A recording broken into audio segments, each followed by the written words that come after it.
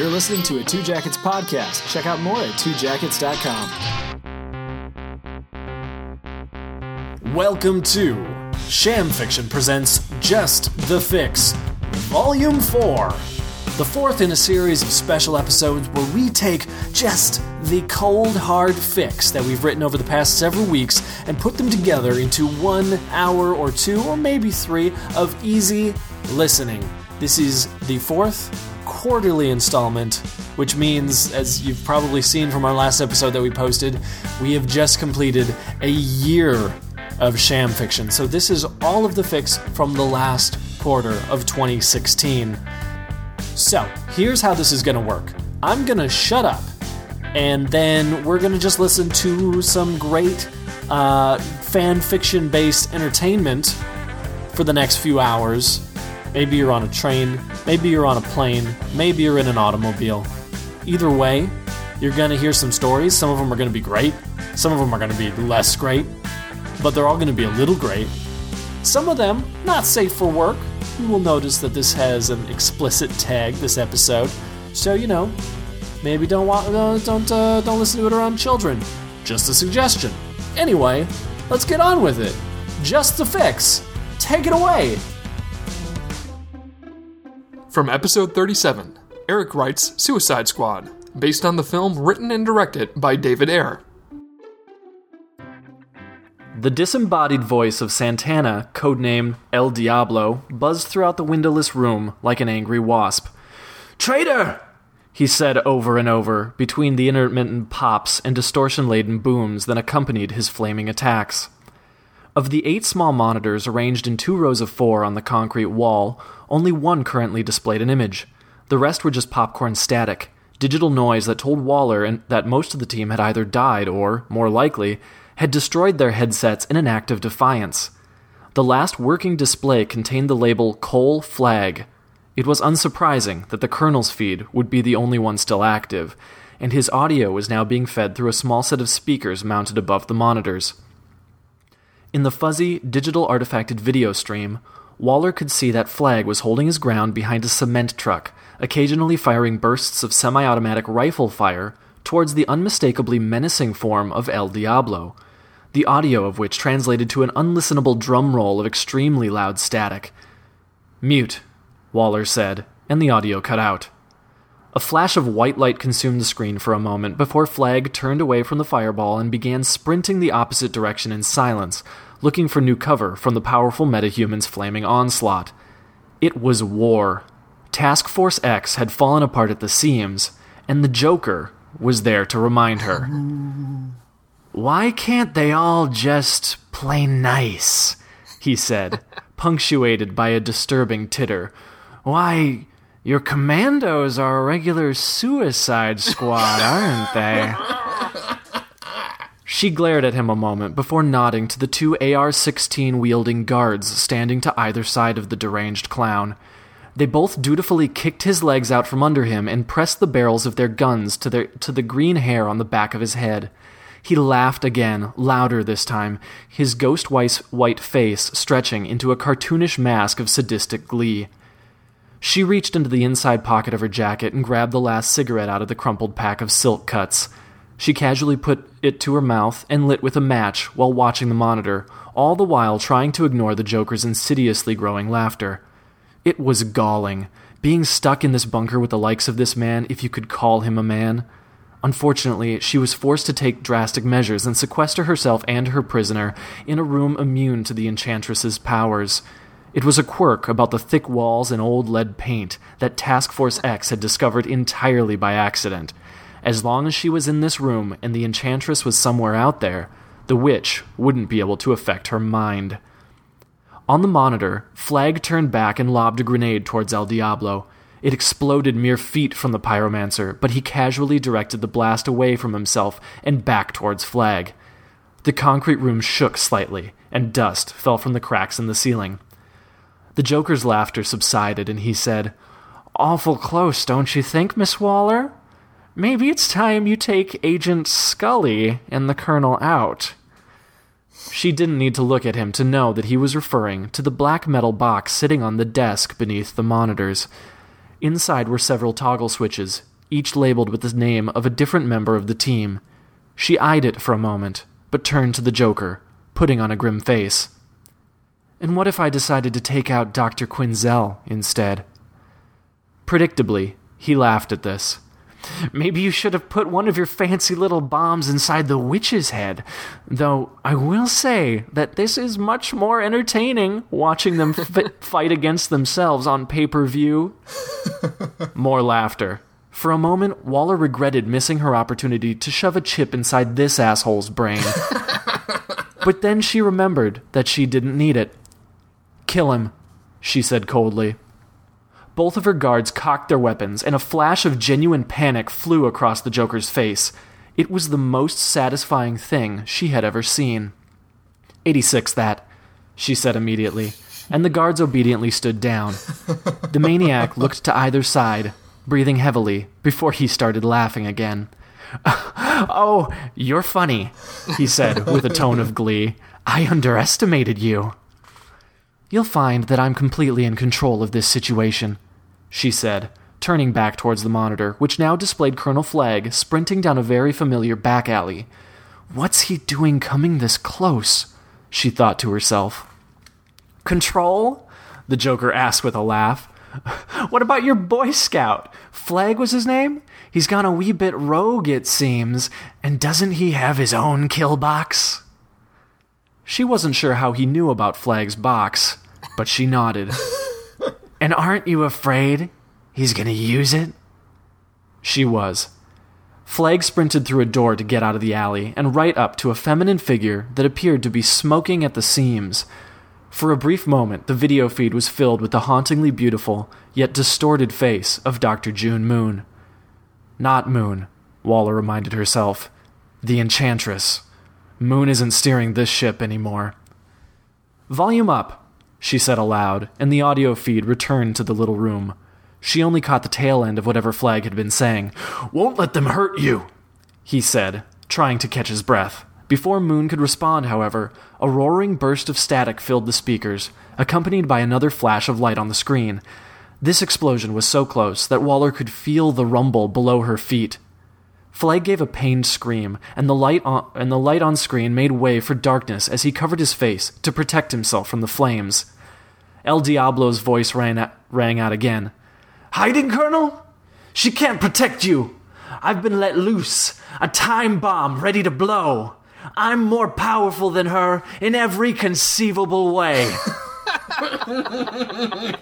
After a moment, the image brightened again, and a very familiar black box appeared in frame, held in front of Flagg's face by his gloved hands.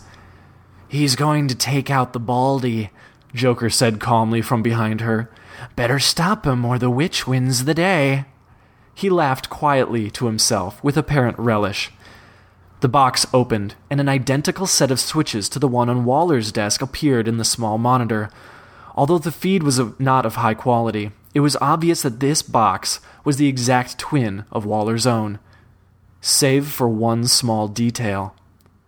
She looked down at her own kill box, noting the additional, unlabeled switch below the others, the one that she hadn't told Flagg about. Ooh. Flagg doesn't have a brain chip, she said aloud. It wasn't a lie. Colonel Flagg had been assigned leadership of the ragtag team of superpowered criminals, but he himself was not one of them. He wouldn't have to endure the indignity of having a small explosive device placed inside his skull. That didn't mean, however, that Waller had refrained from creating safeguards in case Flagg's position became compromised. Her finger hovered over the unlabeled switch, waiting for Flagg to force her to use it. It was a worst-case scenario contingency, to be sure. If she decided to pull back the clear plastic cover and hit the switch, it would all be over. She hesitated. I knew you were soft, El Diablo taunted again as he slowly walked closer and closer to Flagg, the skull tattoo on his face looking like the very specter of death in the dancing light of his flames. For the first time, Waller could see that the entire facade of whatever building Flagg and Moon had taken shelter in had been torn away by the metahuman's flames, and the other members of Task Force X stood at a distance, watching stoically from the street. This struck Waller as odd. Why are they holding back? She wondered, glancing at the distant figure of Floyd Deadshot Lawton, holding his sniper rifle non-threateningly to the side. Deadshot could take Flag out in his sleep. And why isn't the Enchantress fighting back? "I could kill all of you right now!" Flag shouted, desperation in his tinny voice. Quinzel, Harkness, Lawton, Jones, and Yamashiro all stood motionless in the distance, no reaction whatsoever. If Waller wasn't inside this tiny room, she might have suspected that Moon was playing with her mind. "But you won't," El Diablo said in a voice that was quieter and more calm than any Waller had yet heard him use. "Because you're not one of the bad guys, Colonel. So you can't do what bad guys do. Kill each other." And at that moment, Waller knew that he was right. Until now, she had been hoping that Flag's betrayal had all been a feint, a method with which to gain Dr. Moon's, no, the Enchantress's trust, in order to get the heavy hitters close enough to take her out. The pieces were all in place, after all. Here they were, all in the same room, and the all-powerful Enchantress was apparently non-combative. He won't stand aside, she thought, and he definitely won't kill Moon himself. She flipped open the plastic cover that protected the unlabeled switch. The Joker's voice jarred her. "I'm dying to see what your little toy will do, Waller." He had no idea how accurate that sentiment really was. She gripped the switch between her thumb and forefinger. This was it. Suddenly, the heavy steel door at the back of the room clanged open, and a small blur of motion shot in front of her. Amanda Waller did not possess reflexes acute enough to actually see the speeding object, but half a moment later, she discovered that her cigarette was no longer in her mouth. Were she to witness the event with the aid of a high-speed camera, she would have been able to see with perfect clarity that the speeding blur was a run-of-the-mill wooden boomerang thrown by none other than Digger Harkness, a man who, according to the monitor Waller was staring at, was currently outside on the street impassively watching Colonel Flag threaten to blow up his brain. The speeding boomerang, in a feat of amazing precision and dexterity, spun directly towards Waller's mouth and slid underneath her last silk-cut cigarette with enough force and friction that it popped away from her red lips and clung to the boomerang as it spun away from Waller's unharmed face and back towards the door. As it returned to Harkness's hand, it passed his own waiting mouth and deposited the still-lit cigarette there, as if placed by an invisible hand. The entire trick took less than a second. Harkness grinned. "Good eye, mates," he said jovially, as Waller and the Joker reeled from the sudden onslaught of stimuli. The intruder sucked Waller's cigarette down to the filter, flicked it away, then said, "I bet you weren't all expecting to see Captain Boomerang here to..." But he was cut off as his skull exploded outward with the force of a quarter stick of dynamite. Waller let the toggle switch return to the neutral position as Harkness's body slumped to the floor, his boomerang still held firmly in his dead hand. It was all apparently too much for the Joker, who doubled over in hysterical laughter. In another blink, 2 gunshots rang out like cannons in the tiny concrete room, and both of the guards that had been standing to either side of the Joker lay dead on the ground, their bodies slumped on top of what remained of Harkness. The Joker was overcome by another violent fit of laughter as the tall, dark form of Floyd Lawton, codenamed Deadshot, stepped into the room, both pistols trained on Waller. "Okay, so you do have your own death box, huh?" he demanded as he stepped over the corpses he just made and closed the distance to Waller. He seemed to notice Harkness's body, but just shook his head and moved on. Waller blinked. She gave Lawton an appraising stare, then turned to look at the tiny monitor on the wall. There, in the fuzzy display, looking as if he hadn't moved at all, stood another Floyd Lawton standing behind El Diablo, sniper rifle still in hand. Furthermore, he still appeared to be standing next to a perfectly intact Digger Harkness. "What the hell?" she thought, her mind spinning. "Only one of me is real," Lawton said coolly, as he closed the gap between them, bent down, and pressed his forehead against hers. Waller was so surprised by this that her grip tightened instinctively on the kill box, her finger still on the switch. "Not so fast, Waller," Lawton continued, shiny bald head still pressed against her. You flip that switch and blow up my noodle, I'm taking yours with me. He then pressed the barrel of a handgun to the underside of her chin. Same goes for any of those other noodles. Waller thought fast. He was right. If she hit the switch marked Lawton, it would be suicide. The headless mess that was Harkness was enough proof of the explosive power of the brain chips. She cursed to herself, realizing that although the Enchantress was unable to affect her mind while they were separated by the lead-laden walls, that didn't stop her from magically affecting what appeared in front of Flag's head-mounted video camera. But how much of the video feed is illusion, and how much is really happening? The Joker continued to cackle like a hyena at the center of the room, Harkness's blood pooling at his knees. Waller knew she had been outmaneuvered, but if she could flip that unlabeled switch before Lawton killed her, she might still manage to save the day. It would be violent and chaotic, and she had no way of knowing if the Enchantress would actually be destroyed. But then again, Waller wouldn't be around to care about the outcome. Her superiors would probably dismiss her for her apparent lack of follow-through, but what other option did she have at the moment? The contingency was created for just such an occasion as this.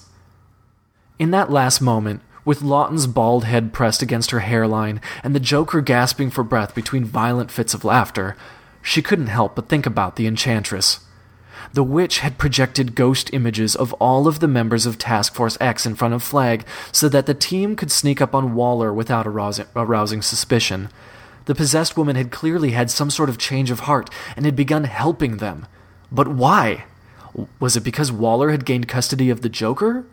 Did Quinzel goad her into helping somehow in order to get back to her Mr. J? What did this, quote, Suicide Squad do to calm the old witch's fury and turn her powers of illusion to their own benefit?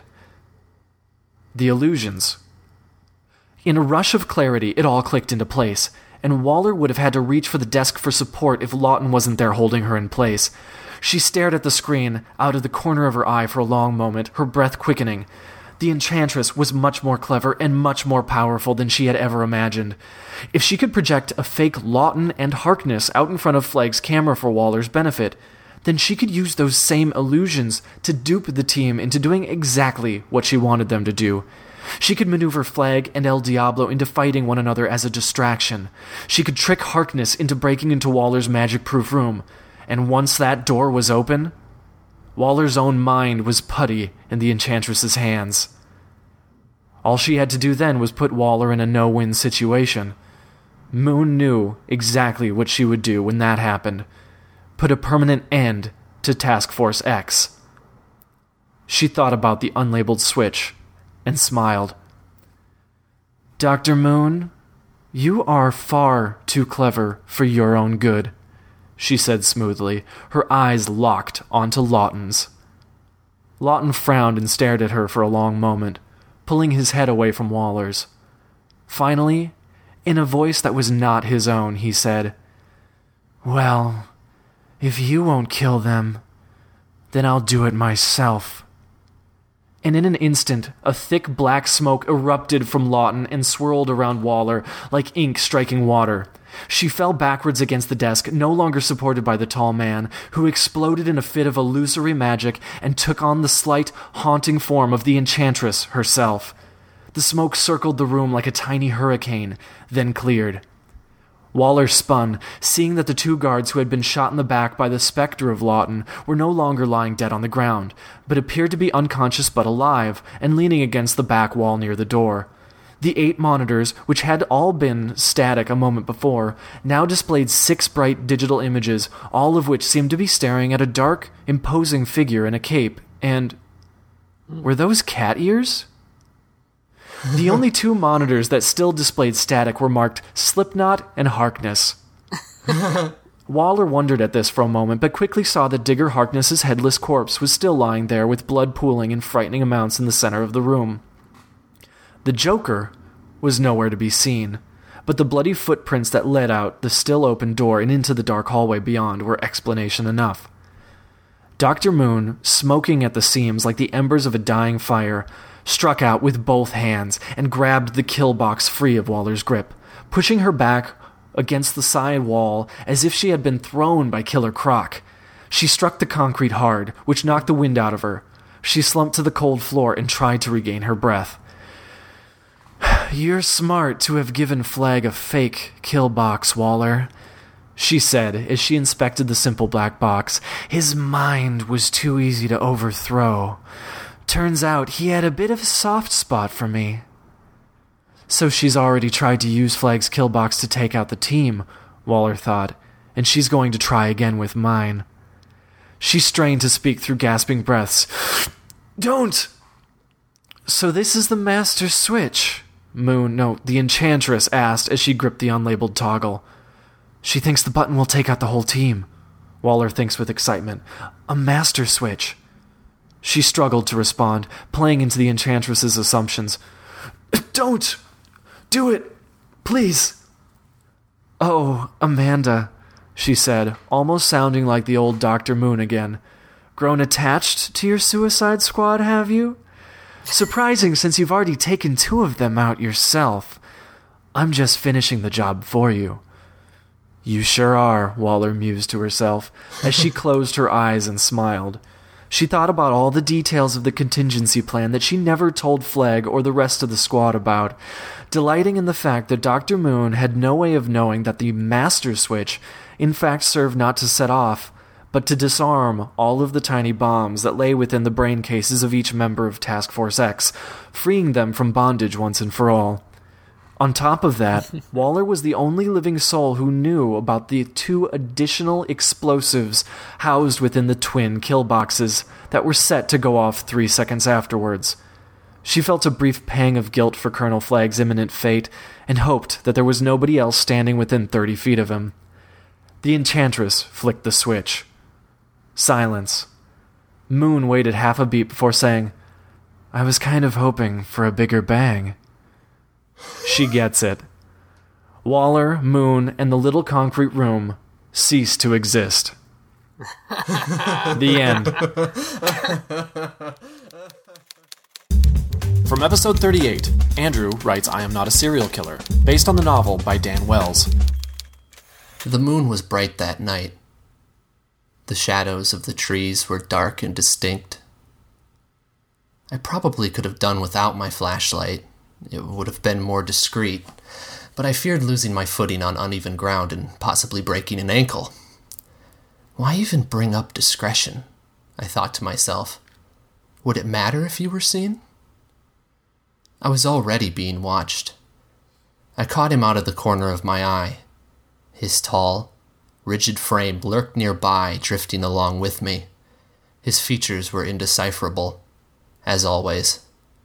He usually appeared in situations like this, when the lights were dim and the outcome unknown. "Why are you here, Mr. Monster?" I whispered. "What do you think is going to happen?" He didn't answer. I heard the scream 10 minutes ago. It was Brooks, I was sure of it. I'd been moving caskets out into the garage, like Mom asked, when I first saw her and Rob in the backyard next door. They didn't pay me any mind, few people ever did. They were laughing.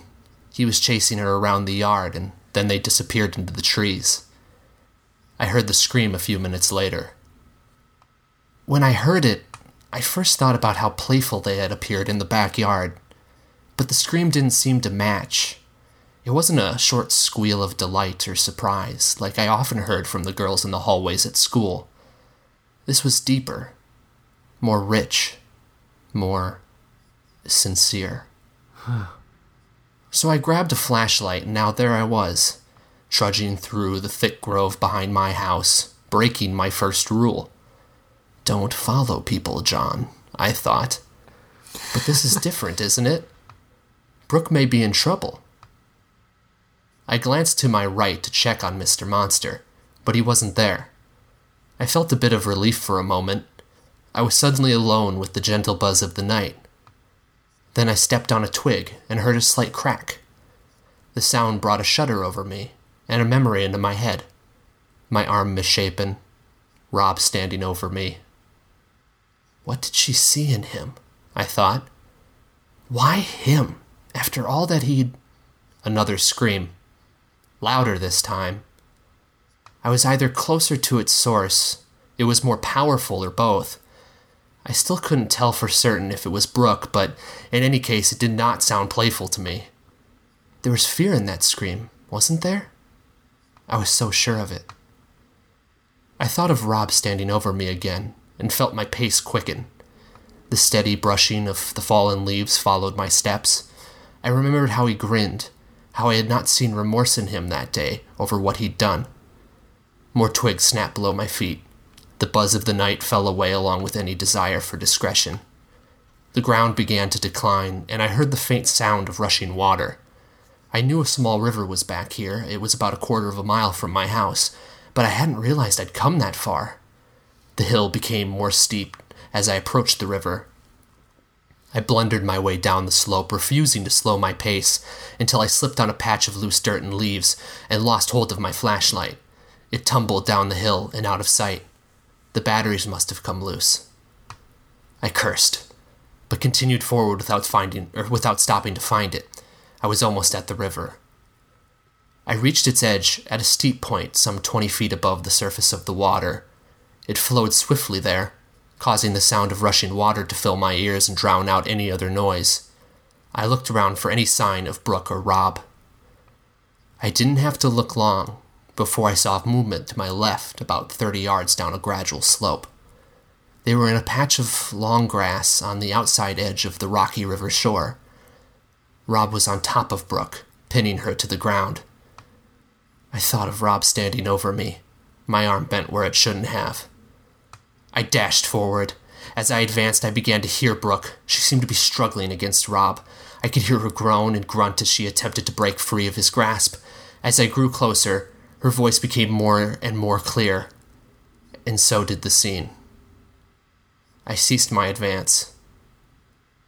I froze. I was about 15 yards away from them, and everything was in view now. Rob's pants around his ankles, Brooke's legs wrapped around him.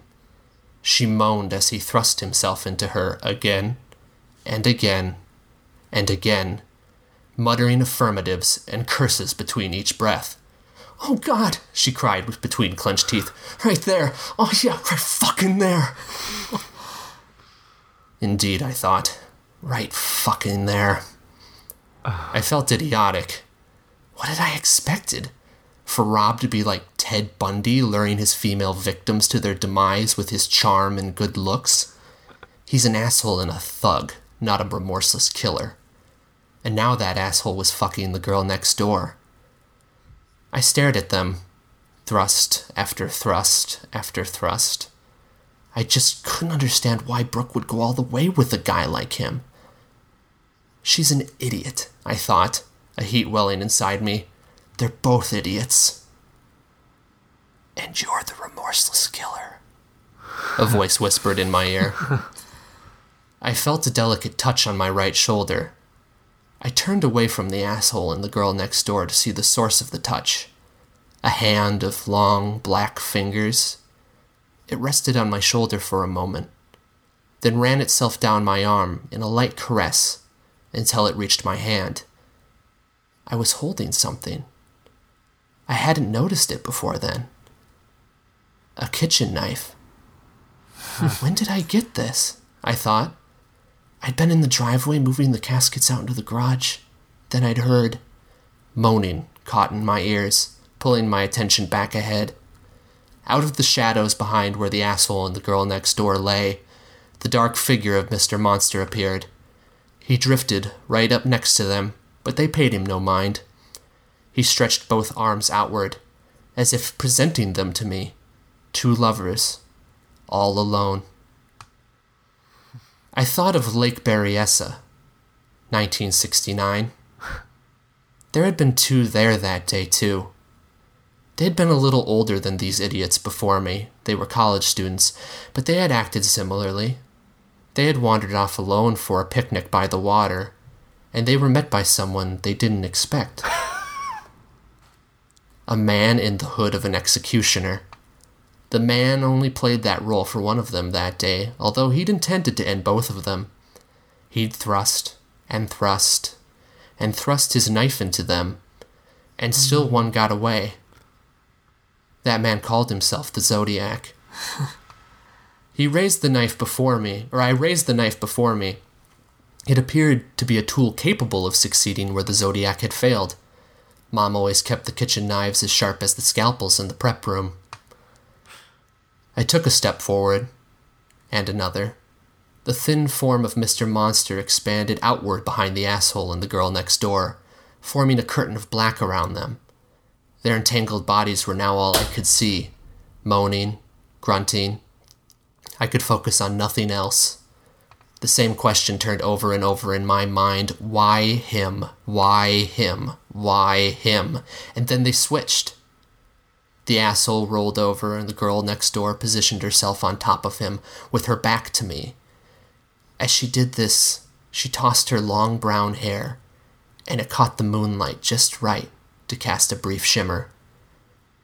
It was so quick, but it halted my advance. I observed the pale, smooth skin of her back.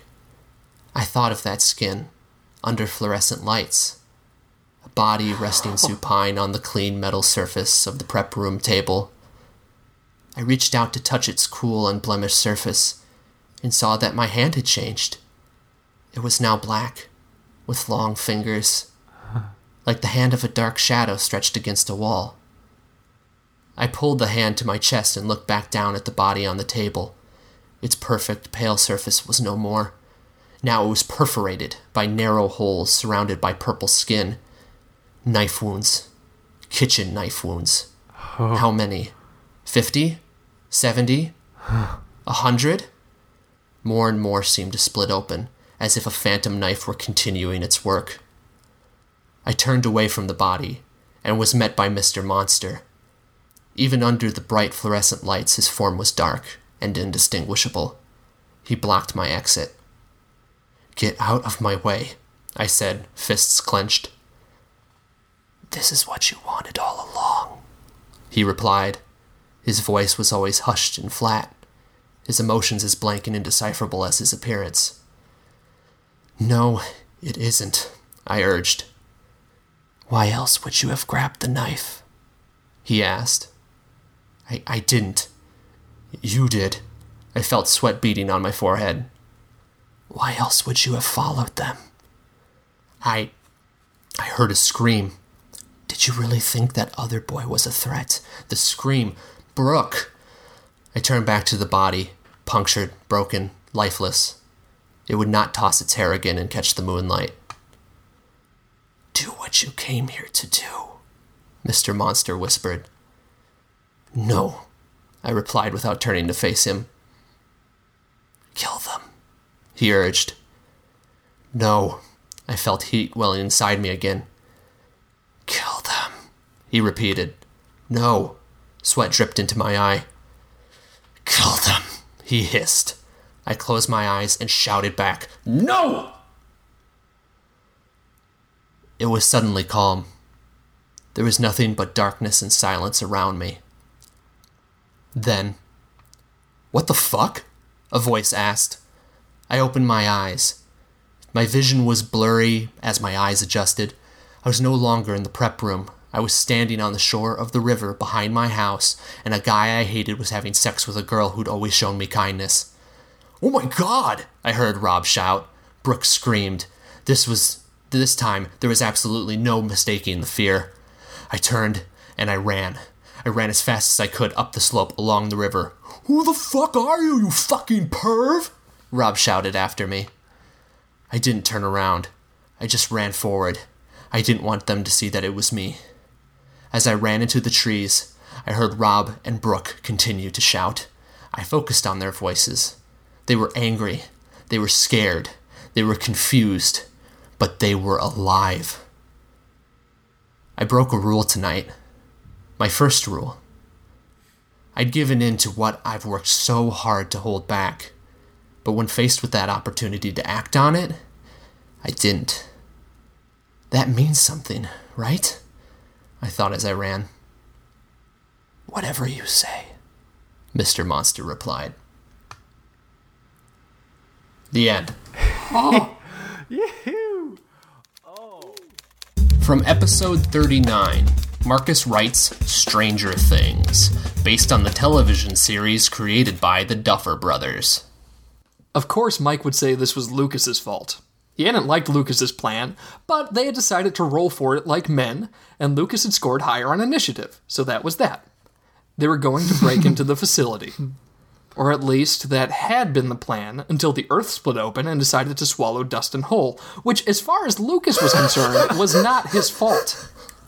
I can't believe you let this happen, Mike said. It's not my fault, Lucas protested. You were the party leader. And I still am, Lucas said. It's not my fault our bike lights all went out at once, and I certainly didn't make a giant hole in the ground.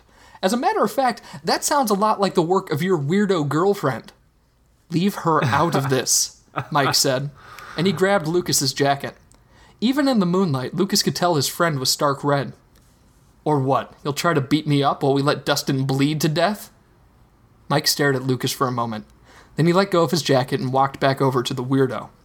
As he stepped away, Lucas thought he had heard something that sounded a lot like, I wouldn't just try. Lucas didn't have time for Mike's stewing. He pulled a flashlight out of his backpack and turned it on. Well, he flicked the switch. The light refused to turn on. Mike, Lucas yelled. Any luck with your flashlight? Mike hadn't even taken his flashlight out yet. He'd just been standing there talking to the shaved-headed freak. But when he did try his flashlight, it fared no better than Lucas's. They tried the alternate batteries they'd brought along, but Lucas didn't have much hope for those, even before his suspicions were confirmed. They tested all the flashlights before they left. This was something different. Fortunately, Lucas still had the road flares he'd swiped out of the Chief's car when they were doing the first sweep for Will a few weeks back. He popped off the plastic cap at the end of the flare and struck it to life. The flare flickered a few times, as if wrestling with whether it should be allowed, but its light won out. He handed another flare to Mike, who handed it to the weirdo and refused to do anything until Lucas gave him another one. When all three of them were holding spewing sticks of red light, they decided to get a closer look at the hole. It was about 15 feet across, and a perfect circle, or close enough to one that it creeped Lucas out regardless. He was certain he had rode right over that spot before their lights had given out, and they heard Dustin yell. There was no way the hole had been there all along. And to make matters worse, it had to be huge. The disorientation of losing the lights and hearing the scream made it hard to be sure, but Lucas had a terrible feeling that the yell had given out before they heard the crash of Dustin's bike at the bottom of the hole. Now, with his flare angled down into the gap, Lucas knew he must be right. He couldn't see the bottom, and Dustin still didn't respond to their shouts down to him. We've got to go for help, Mike said.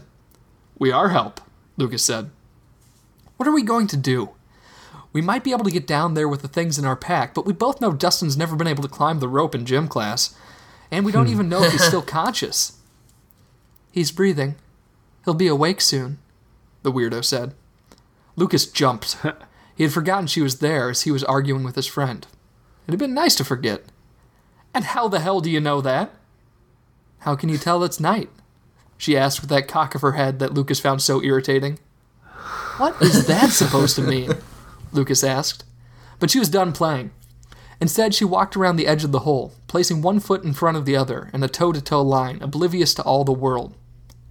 We need to go for help now, Mike said. I can't lose another friend. Funny, Lucas said. I wasn't sure we still counted after Baldy showed up. For a minute, Lucas thought Mike was going to hit him.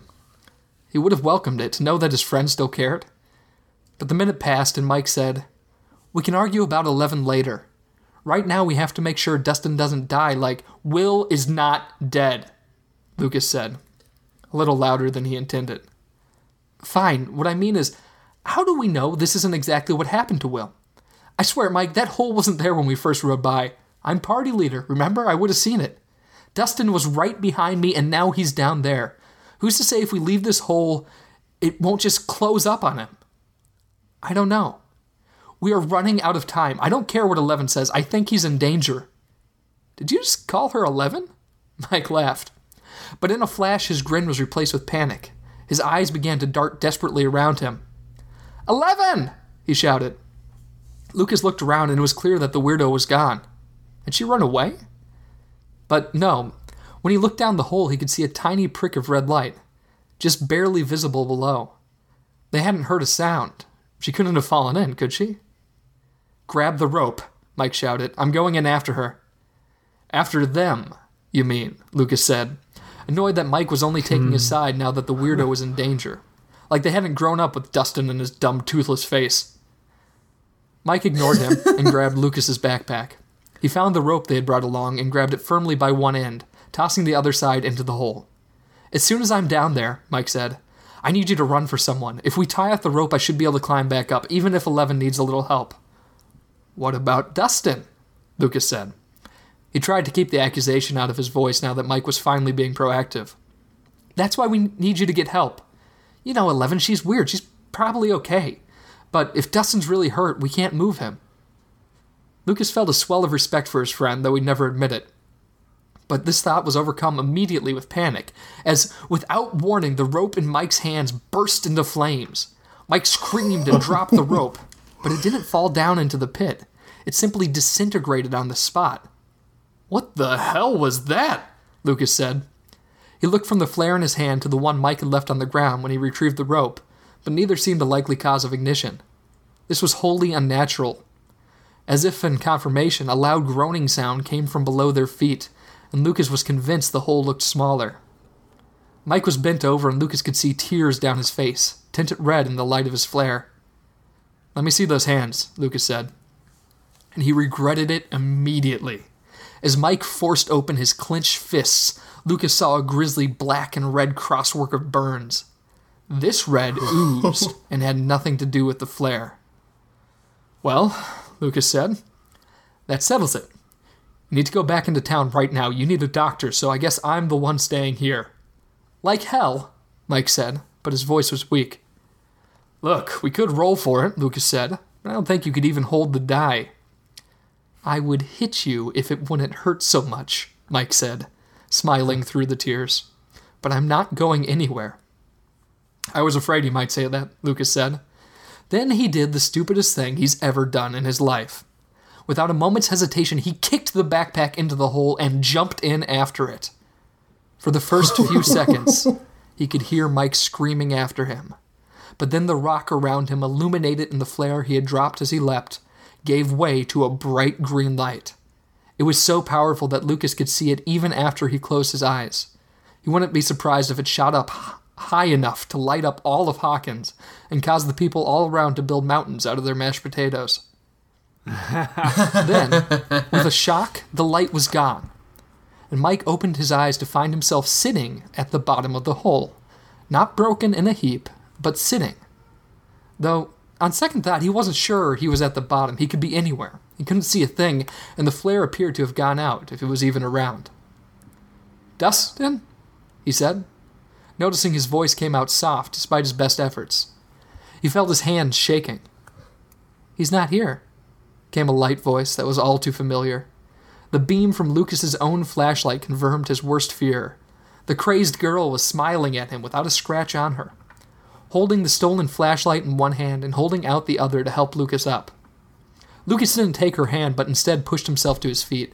His hands stopped shaking as he balled them into fists. What did you do to him, you freak?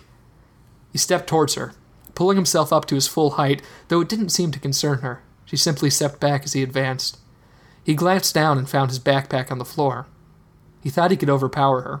He was 1.5 feet taller, or half a foot taller, but with her weirdness, he'd much prefer if he had.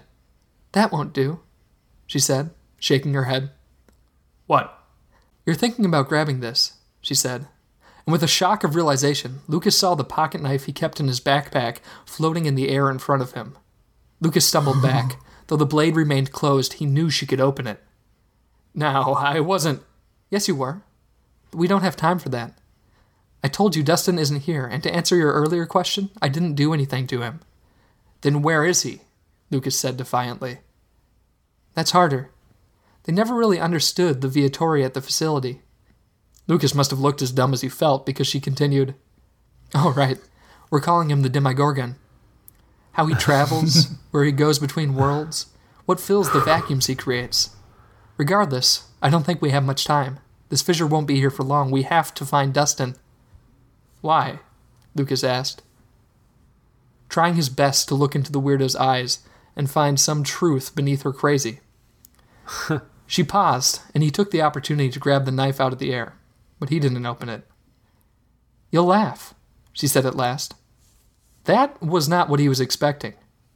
"Why would I laugh?" "Because you did last time, but I wasn't sure, and I'm still not sure that I am right now." Lucas tried to think of a situation they had been in that somehow had been anything like being caught in the bottom of a pit with the weirdo, but he couldn't come anywhere close. The girl proceeded through his silence. "When we first met, you laughed when I asked, 'What are friends?' And now I think I know, but I'm not sure. I want to find him because I believe friends are the people who go looking when we're gone. Isn't that why you came down to find Dustin?" Lucas's loose fingers slipped apart and the knife fell. All thoughts of accusing her for the hole or the flaming rope or even the green light left him, replaced by an intense feeling of shame. He hoped she didn't notice the sweat that began to run down his forehead. "No, Levin," he said as his voice returned to him, the lie burning hot in his ungrateful throat. "That's why I came down to find Dustin and you." The end. From episode 40, Eric writes Scream, based on the film written by Kevin Williamson and directed by Wes Craven. The shrill scream can be heard from the outside, rising and falling through several discrete tones before devolving into an incongruous babble of harmonic gargling. He listens with rapt interest as the digital tones make way for a static hiss as the loud modem connects with the server. Had this been a weeknight, he may have assumed the sound was an indication that Mrs. Prescott was sending some electronic mail, or that Mr. Prescott was looking up some multi-kilobyte scans from the latest issues of Playboy. This is Saturday night, however, which means that Mr. and Mrs. Prescott are spending the evening with their eccentric friends, the Castavets, leaving Sydney home alone. It's the perfect time to strike, and that's why Billy's here. He edges closer to the large picture window, being sure to stay out of the bright yellow glow of the nearby street lamp. Luckily, the large oak tree out front is casting long shadows against the house, hiding Billy's tall, black-clad form. He peers inside, and there she is, sitting in the computer chair, back to the window, eyes on the bright monitor, oblivious to his presence. The hairs on the back of his neck stand up for a moment. He's only 15 feet from her, but she doesn't know he's there. There's a thrill to it, and Billy takes a deep breath to steady himself and smells the rubbery plastic of the mask. He wishes he could take it off and breathe fresh air, but keeping his face hidden is a necessary precaution. The light from the street lamp is occluded for a moment, and Billy spins, only managing to see the swish of a black cloak as a figure passes by. Could it be him, he wonders? A hot fear rising within him like an elevator filled with blood. Whoever it is, they seem to be heading up the driveway towards the front of the house, around the corner from the very place that Billy now stands. He grips the knife hard in his right hand and begins moving slowly towards the corner of the house, passing cautiously in front of the large window. There is a sharp knock, which sounds like a gunshot in the silence of the quiet suburban neighborhood, and Billy freezes at the center of the picture window. He watches Sydney as she spins in her seat, attention drawn by the knock at the door, but she doesn't go to answer it. She seems to be on edge, frightened. There's another knock.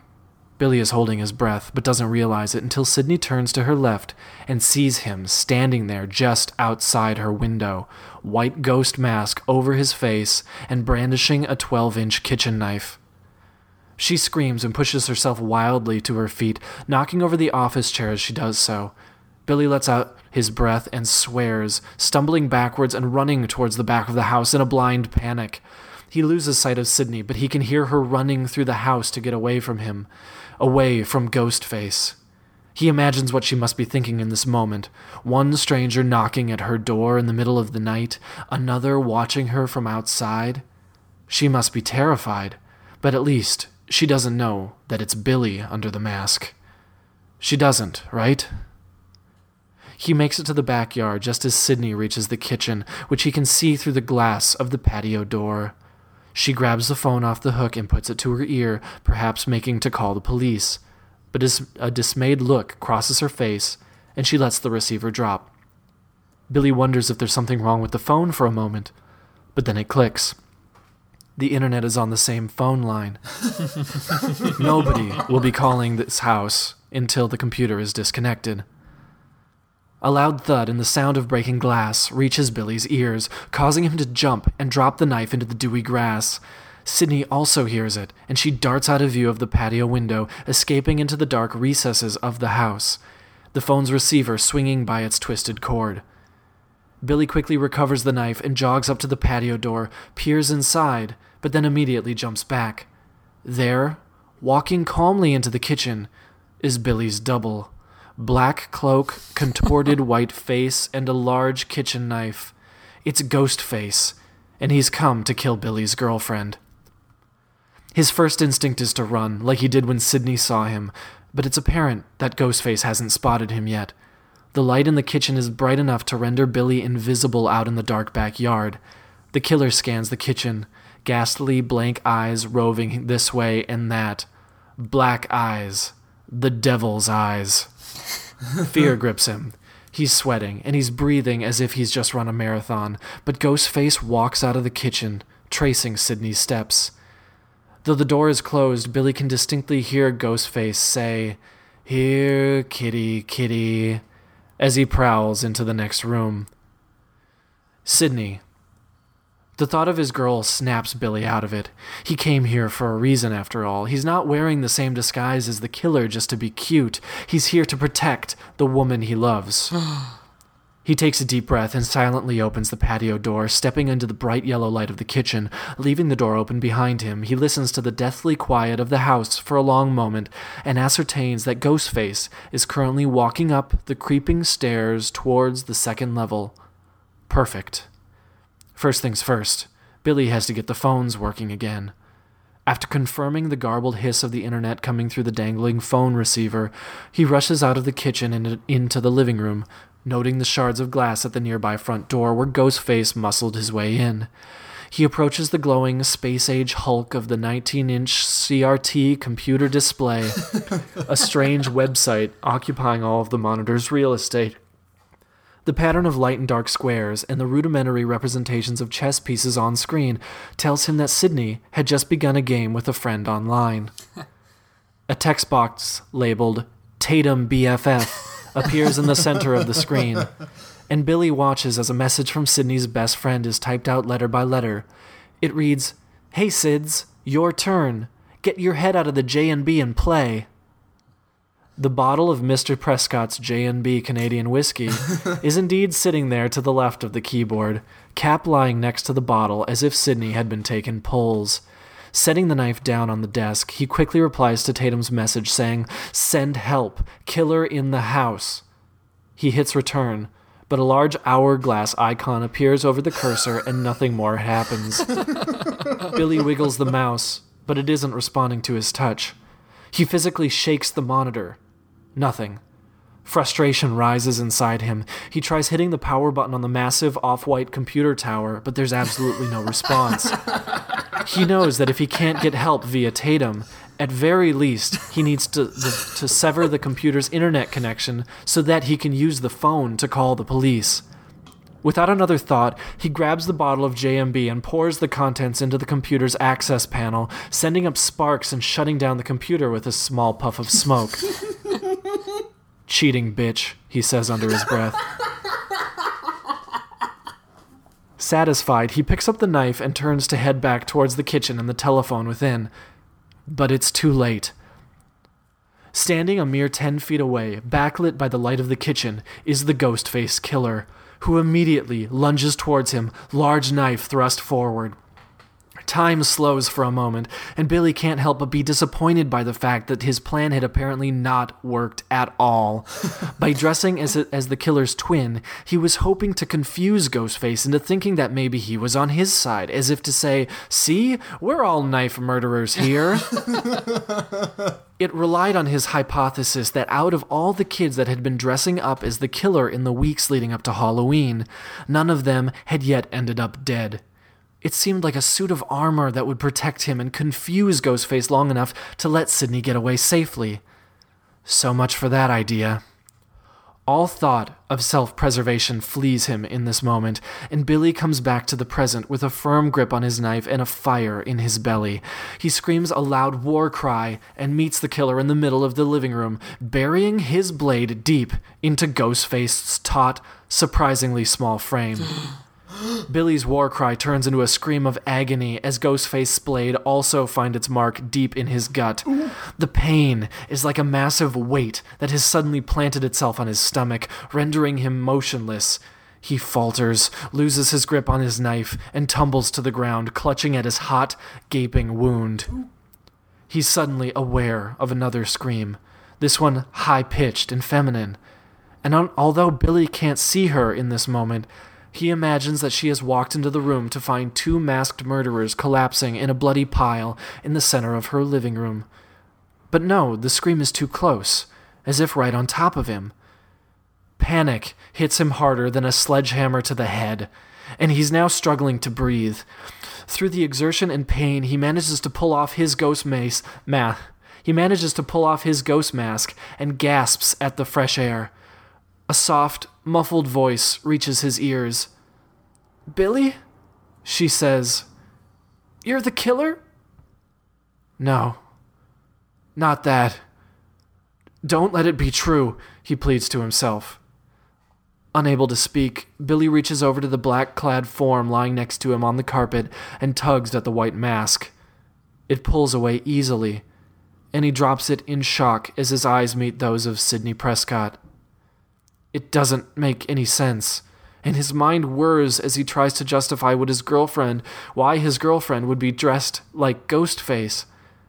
But then it all suddenly makes too much sense. He manages to say, "Trying to trick the killer." He coughs and feels the blood soaking into the shag around him. "You too?" She gasps for breath and responds, "Yeah. He doesn't kill his own kind." He nods at this. Then after a moment he smirks. "We're all knife murderers here," he says. She laughs. Then a deep voice draws their attention to the third ghost face standing in the door to the kitchen. "You guys are weird," he says simply, then walks out the patio door and into the night. The end. From episode 41, Andrew writes Harry Potter and the Cursed Child, parts 1 and 2, based on the play script written by Jack Thorne. Part 1. The Red Letter Day. Oh. Bloody hell, Delphi cursed. Potter's report was not what she wanted to hear. "You certain you checked the entire east side?" "Yes, Delphi," Potter affirmed with an exasperated sigh that only frustrated her more. "We walked the east end of the high street up and down. Honeydukes, Zonkos, there was no sign of him." "Perhaps he didn't come on this visit," Malfoy mused softly. The white-haired boy was seated on the dusty floor across the room, shivering. He had his knees pulled to his chest, as if trying to make himself as small as possible. "Perhaps he took ill?" he added. Delphi groaned and began to pace the room, which helped to both work off her frustration and keep her warm. Malfoy could have been right. She had no evidence to be certain that her cousin attended this particular Hogsmeade visit in the February of 1992. However, after several failed attempts to make contact, between multiple times and locations, she did believe such a trip would be the best opportunity. "How about we go to the Three Broomsticks?" Potter suggested. "We can grab some butterbeers and wait for him. He's bound to turn up. Everybody goes there." "I second that idea," Malfoy added with a shiver. "This place is creepy. And drafty." "It's not that creepy, Scorpius," Potter disputed. "It's just old. My dad said people thought it was haunted back in his day. People would hear screams and howls coming from inside. It just turned out to be Remus Lupin, my dad's werewolf friend. He'd come here once a month to transform." "So you're saying a werewolf might stop by later?" Malfoy asked. "Lovely, I feel much better." "No, Scorpius, that was..." "Boys!" Delphi shouted, getting their attention. She had stopped pacing and now stood between them in the room. "Can we shut it about werewolves and get back to something important?" Their short attention spans frequently reminded her of their age, the same her cousin would be around this time. "I made a suggestion," Potter said, raising his hands apologetically. "We can go to the Three Broomsticks and drink butterbeer," Delphi asked sharply, throwing her arms up. "Is that the real reason you two ran away from school? Why even go back in time, then?" "Delphi, we spent all morning looking for him," Potter stated. "We didn't see him. It's not a large village. He probably isn't here." "We could have missed him," she replied firmly. "There are a lot of kids in black robes out there." "But you charmed those photographs of him to wave at us if he was nearby, and mine never did." "Neither did mine," Malfoy added softly. "Good idea, though." "So maybe that charm isn't as powerful as I'd hoped," Delphi said, producing a photo of her cousin from her jacket pocket. She didn't know why she got it out. She'd looked at it enough to memorize every detail. In the photo, he stood up straight and tall. In his left arm, he cradled a large trophy. She believed it was for some kind of summer Quidditch program, while his right was wrapped around the shoulders of his father, her uncle, Amos. The older man looked absolutely giddy, with a grin extended from ear to ear. Her cousin's smile was of a different kind, softer, warmer, more humble. Growing up, Delphi had heard countless stories from her uncle of her cousin's accomplishments. Any time she'd accomplished something herself, Amos would relate it back to something her cousin did. In her uncle's mind, his son was a winner, a hero. Hell, a bloody titan, she thought. Even Albus Dumbledore said so himself at the end, Amos would recount. Delphi could see that person in the photograph, the winner, the hero. Now she had the chance to meet him, the one to whom she'd been compared all her life. She was ready to be impressed. She turned to Potter. "We're going back out." Potter deflated and shook his head. "There are other opportunities, Delphi," he pleaded. "We have the time turner. Let's try a different time." "Preferably warmer?" Malfoy added with a hint of a smile. "Enough!" she shouted, causing the boys to jump. It surprised her a little, too, but she went with it. "We've tried other times, and we failed every time. I'm going out there to do what we came here to do. I'm going to find him." She started toward the door of the room. "But Delphi," Potter began. "No," she said as she shouldered past him. "Just go enjoy your butterbeer." She didn't turn around to see their reactions to that last barb. She didn't care. They didn't have the commitment, nor the connection to see this task through. She saw that now. This was hers to complete. She took a left out of the room and started stomping down the stairs. She was only 3 steps from the bottom when she stomped a bit too hard, and the rotten board under her boot buckled completely. She fell forward, yelping with surprise. Instinctively, she drew her wand and waved it in a circular motion. "Reducto momentum!" she shouted, and her fall slowed. The spell allowed her the time to reposition herself midair and come to a light stop on her feet on the bottom landing. She groaned in frustration and gave her wand a slow twirl, allowing her body to move at a regular speed again. She cursed and pounded her fist against the wall. She realized then that she still clenched the photo of her cousin and uncle in her hand. It had been crumpled by her grip. Then she saw the figure. A man stood a few meters to her right, framed by the open front door. He was silhouetted by the daylight, wand drawn. Delphi reacted. "Expelliarmus!" she shouted, sending her opponent's wand flipping into the air. She immediately followed up with her next move. "Accio wand!" The loose wand zipped through the air toward her. She dropped the crumpled photograph and caught the wand, turning it on its owner. It was Cedric. She froze at the sight of him. For a second she forgot where she was, and considered the possibility that this place may actually be haunted with the spirit of her fallen cousin. Then her wits returned. She was in the past, nearly 3 decades before her own time. This wasn't a specter. This wasn't a photograph. This was reality, no matter how unreal. She considered him, eyes wide in surprise, hands up in surrender, mouth agape. "Please," he said with a shiver. Delphi took a deep breath, trying to relax. Do something, she thought. Say something. "Sorry, mate," she said, lowering both wands. "You frightened me is all." I frightened you?" he asked, followed by a laugh of discomfort. He didn't relax his stance. "I'm about to bloody faint." A slight smile curled on Delphi's lips. Please don't, she said. I'd rather avoid an awkward conversation with one of your professors. Out of the corner of her eye, she saw Potter and Malfoy poking their heads out of the door upstairs. She sent a quick glare in their direction, veiled with a crack of her neck. They retreated into the room. She turned back to Cedric, who remained frozen in fear. Don't worry, she assured him, stowing her wand inside her jacket and presenting his. I mean you no harm.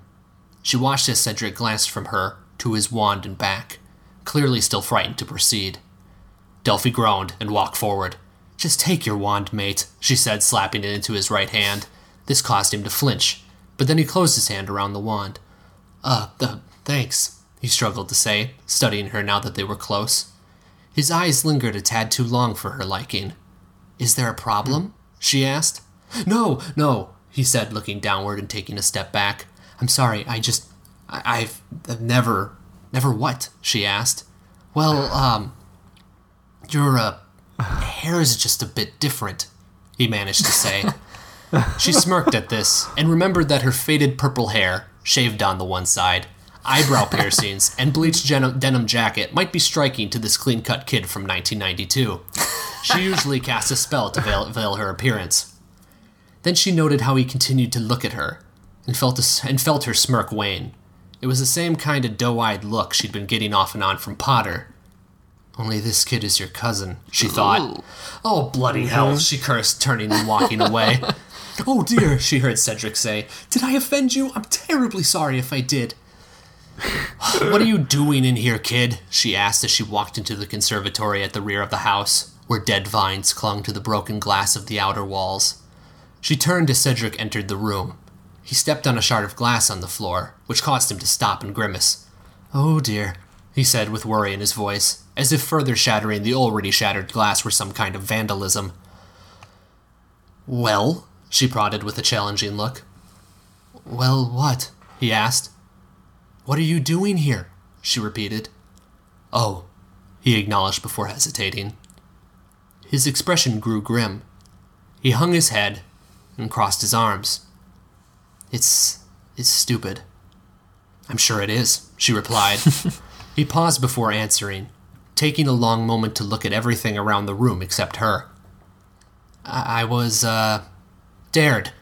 My mates dared me. This place is supposedly haunted. The most haunted house in Britain, they say. Do they? She asked, feigning ignorance. Cedric cocked his head at this. You mean you don't know? She shrugged in return. Should I? Well, do you live around here? No. Oh. Where are you from? She thought for a moment if she should tell him. She knew there were certain things she shouldn't, but this didn't seem like one of them. She'd keep it vague anyway. London, she said. Me too, he exclaimed, perking up. Great, you and a few others, she said dryly. She watched him clench his teeth and slump his shoulders at this, as if only now struck by how uncool he was being. He was clearly a few years away from being the wit and charmer some had claimed him to be. Delphi relaxed and started wandering around the windowed room. So, let me get this right. You're breaking into an allegedly haunted house in the middle of the day to prove to your friends how brave you are? She punctuated this by throwing him a wry smile. Cedric tensed. Yeah, he said, trailing off and averting his gaze to the dirty panes of the ceiling above. Delphi absently snapped a dry lock of vine and twisted it between her fingers. Is that important to you? She asked. He turned back to her. What's that? Is it important to you that your friends know you're brave? Cedric shrugged. I suppose.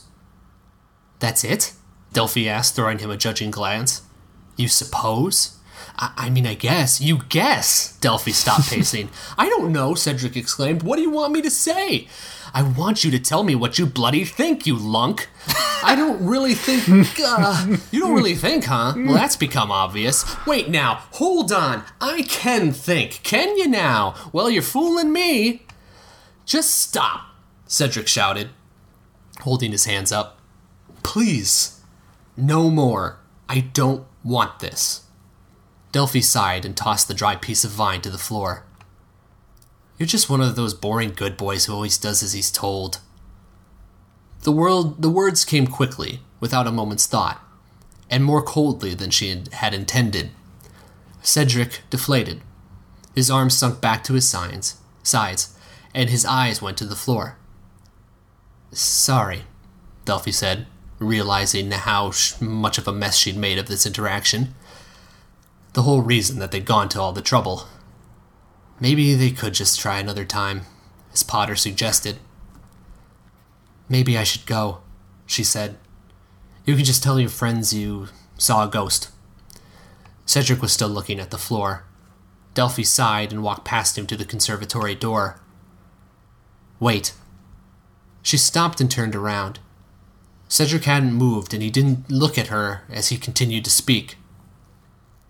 "I haven't been entirely honest, I'm afraid," he sighed deeply. "You see, I'm a chaser for my house Quidditch team. It's my first year on the team, not in school. I tried out every year before, but I never made the cut. I remember writing my dad afterward. Each time I failed, he'd send me a howler." Delphi felt her stomach sink. Cedric continued. "They'd come in the morning post when I was at breakfast in the Great Hall. I'd be sitting with my friends, and suddenly an owl would drop that terrible red envelope in front of me. In front of my friends." Cedric sniffed and quickly wiped his face. As he continued, his voice began to crack. I didn't even want to be on the bloody... No, that's not it. I love Quidditch, but he made me not want to." Cedric's eyes were now full of tears. Delphi felt her own tears run down her face. She stepped forward slowly and embraced her cousin. He accepted it, wrapping his arms lightly around her in return. He wept quietly on her shoulder for a while. Even though they'd just met, she didn't feel uncomfortable being there. It felt as if she'd always been there for him. "You can ask questions," Delphi said softly. "And you can say no. It's hard, but..." She trailed off and leaned back, meeting the boy's tear-filled eyes. She smiled and rubbed his shoulders. "Can you do that?" Cedric wiped his eyes and nodded. "Yes." He then reached into his robes and produced a red letter. Delphi felt the anger well inside her at the sight of it, but she also realized something. "You didn't come in here on a dare," she said. Cedric shook his head. She briefly wondered what this one was for, and whether she'd ever felt so angry at an inanimate object. Cedric then dropped the letter on the floor, retrieved his wand, and pointed it at the letter. "Incendio," he whispered, and the letter went up in a quick blaze until it was nothing but ash. They both stared at it for a moment, neither speaking. Delphi then glanced up at Cedric, who didn't meet her eyes. He continued to stare at the ash. It was clear to Delphi that plenty of thoughts were darting through his mind, so she turned to leave. "Wait," Cedric said. Delphi turned back to him. His eyes were red but clear of tears. "Who are you?" he asked. "What are you doing in here?" Delphi smiled warmly at her little older cousin. "You see, Cedric," she began, "now you're starting to ask the right bloody questions." And with that, she apparated away. End of part 1.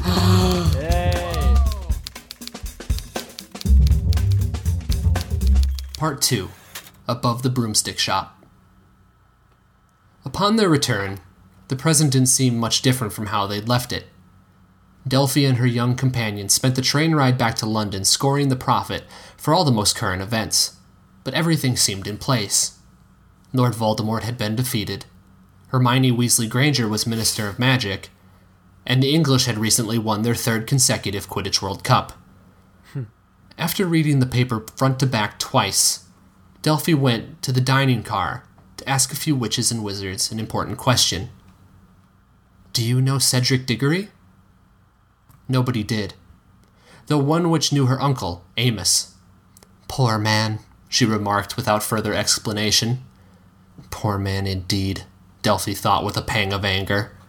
The tear-filled eyes and labored words of her cousin were still fresh in her mind. Nothing seemed changed about the present, except Delphi's thoughts on her uncle.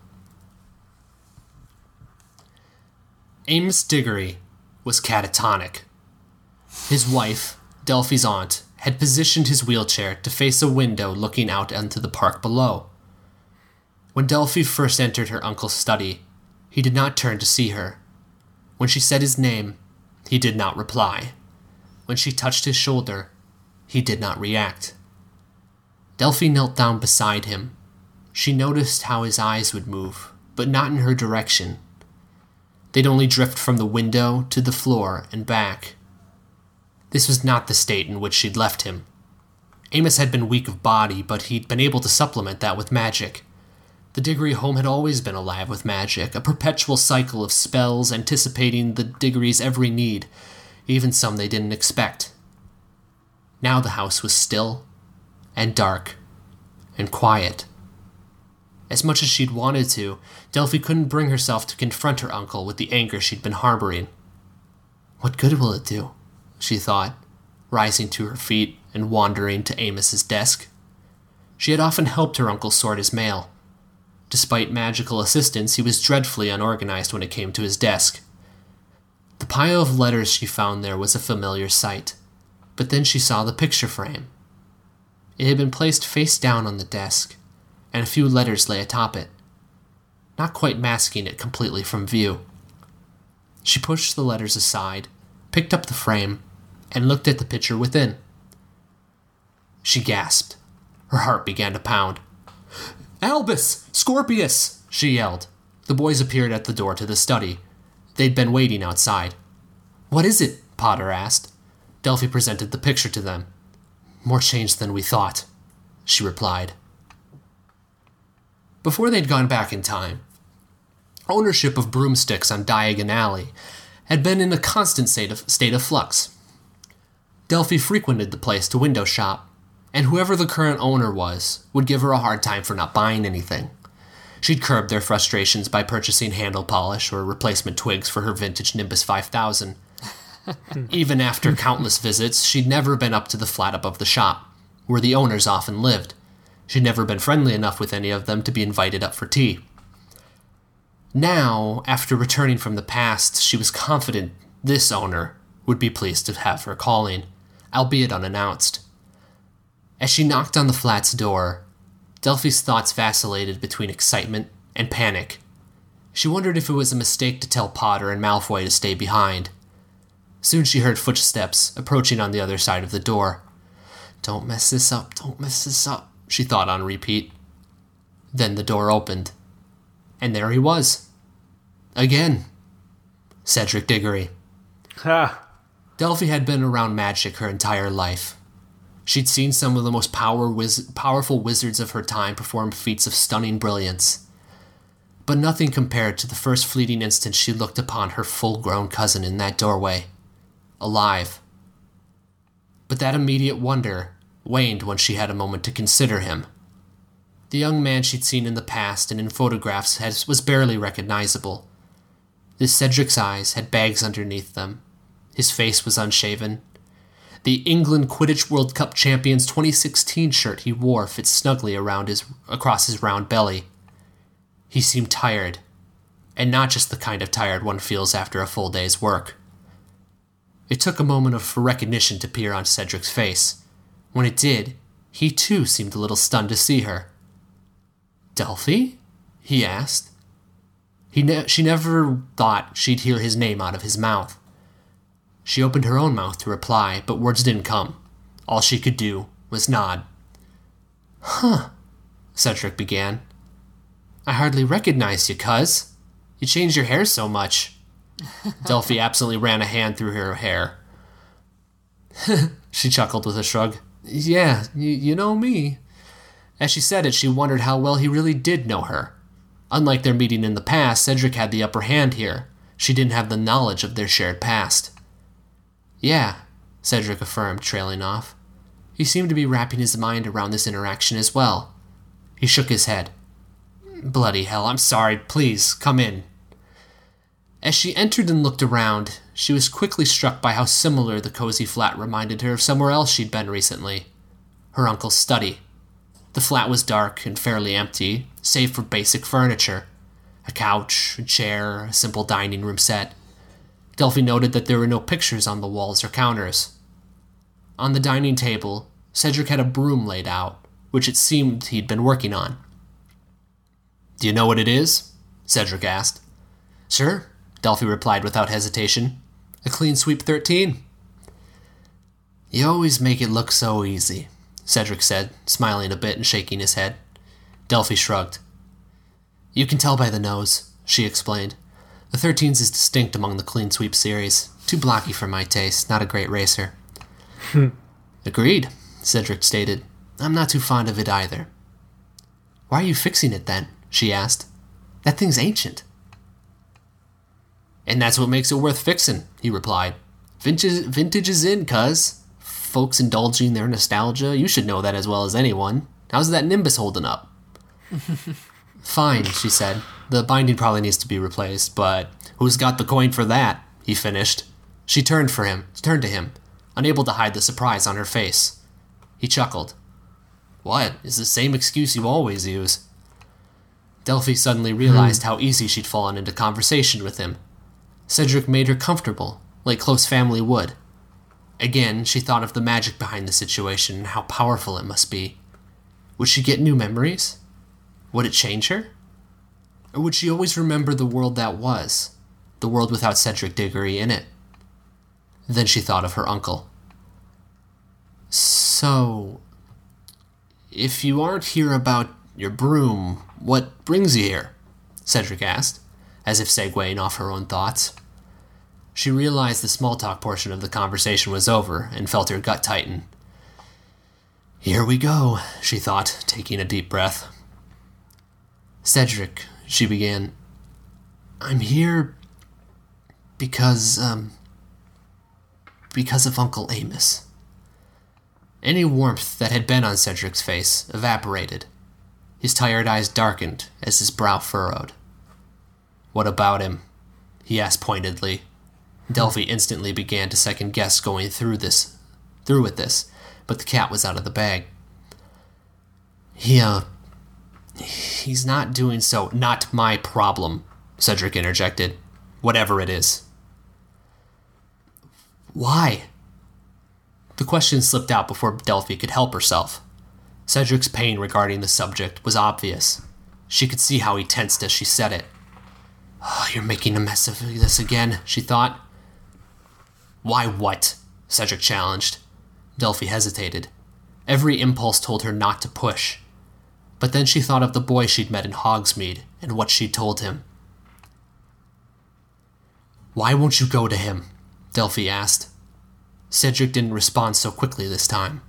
He studied her. She wasn't sure what to make of it, but then he spoke.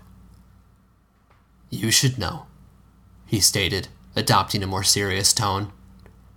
Keep going, she urged herself.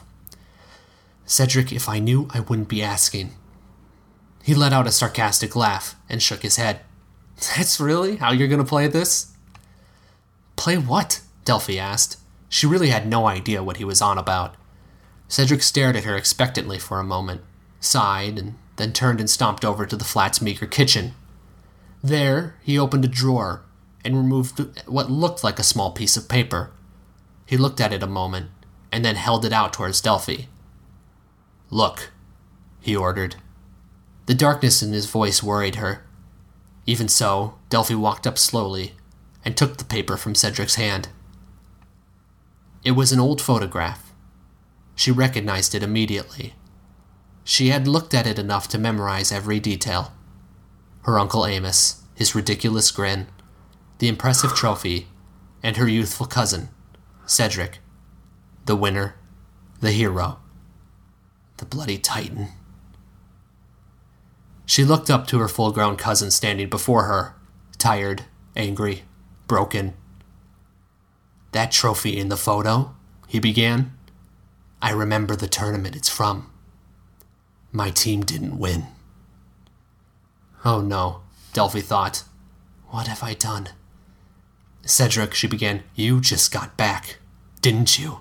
He asked heatedly. Delphi's vision began to blur as tears welled in her eyes. Cedric, your hair is the same as it was that day, and it's always different. I recognize you. Please, why were you there? Said, what did you do, Delphi? He pressed, taking a step forward. What did you do to my life? I can't tell you, Delphi shouted as tears ran down her face. I can't. Cedric backed away and pounded a fist on a cupboard in frustration. The unseen dishes inside rattled from the impact. Delphi, he began, his voice soft and tense. You went back and messed with my life. In just the last few minutes, from the moment I opened that door, it's all come back. The shrieking shack, the howler. You owe me an explanation. Delphi looked at her cousin through teary eyes. She thought back to before she, Potter, and Malfoy first used the Time Turner. What had they wanted? Why had they chosen to go to such lengths? Delphi wiped the tears from her eyes so that she could see her cousin more clearly. He was standing there, with her, in that room. He was angry, he was confused, but he was there. Cedric, she began. I can't tell you about the time before. Delphi, you please, she urged, fighting back more tears.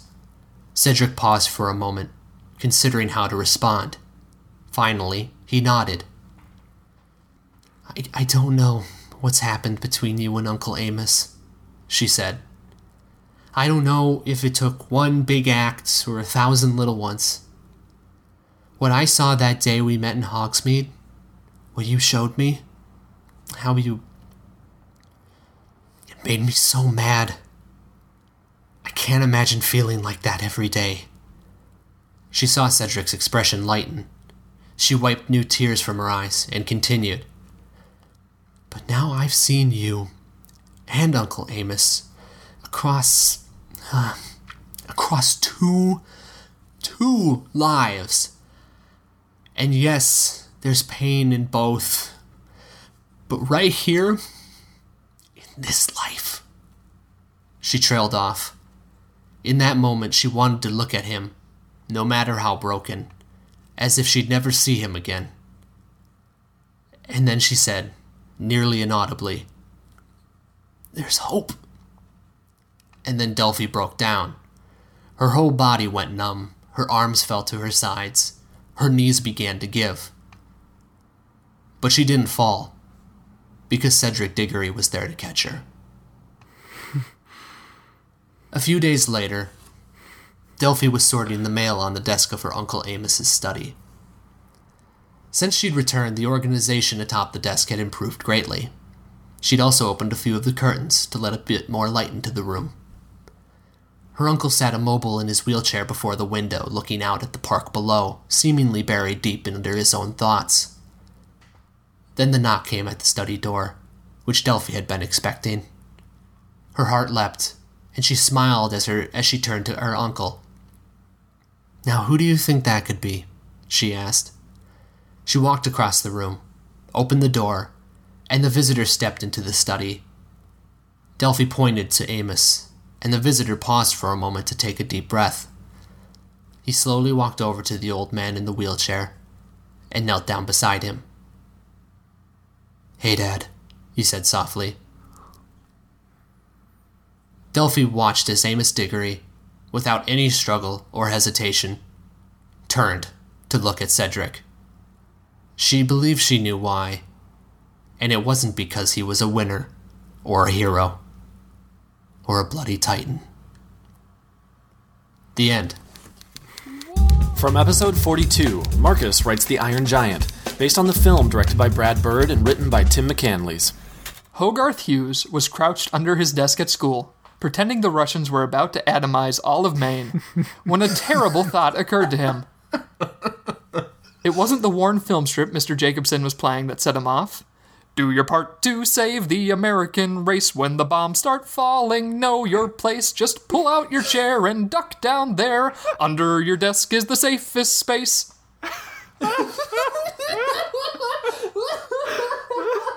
Nor was it the fear that the government agent living in his family's spare room might discover the giant robot Hogarth was keeping hidden in the trees behind his house while he was at school. Though that was a bit closer.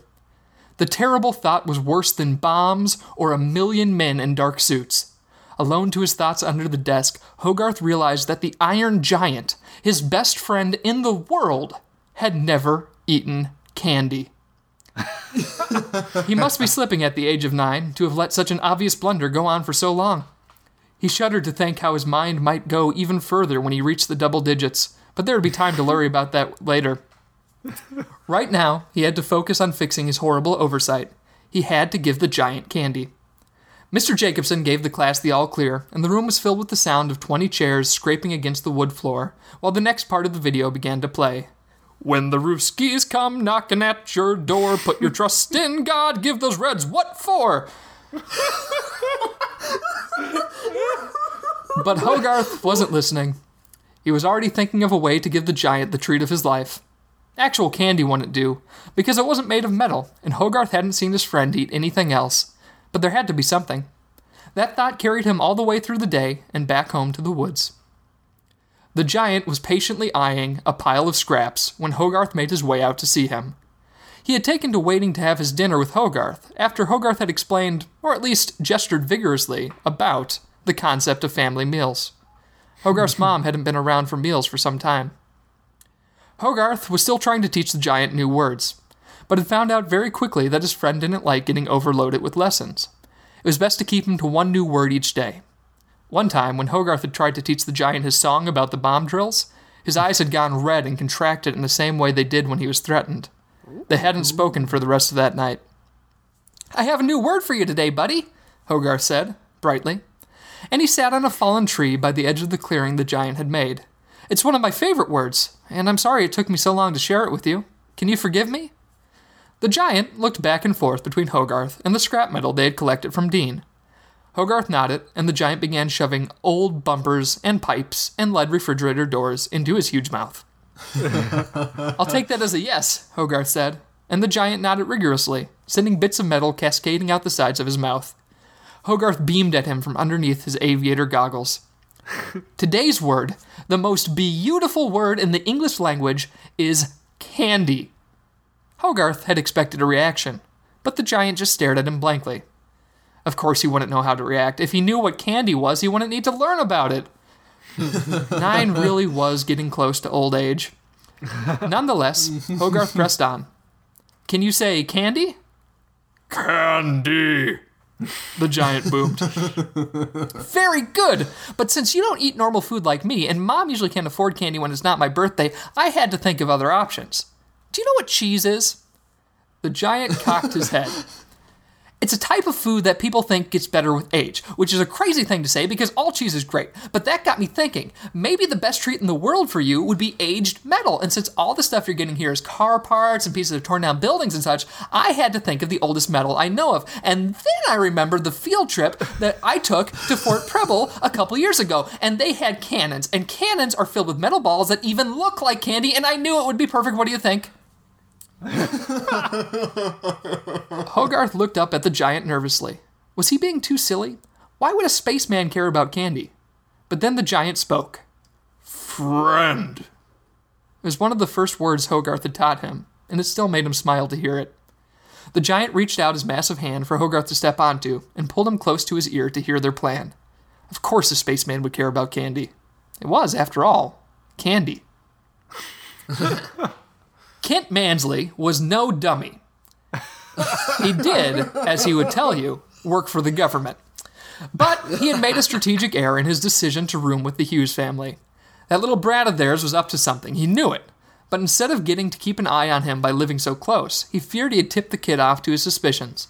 After a week of living with them and following the kid to school, he was no closer to finding the whereabouts of the monster the fisherman had reported to him.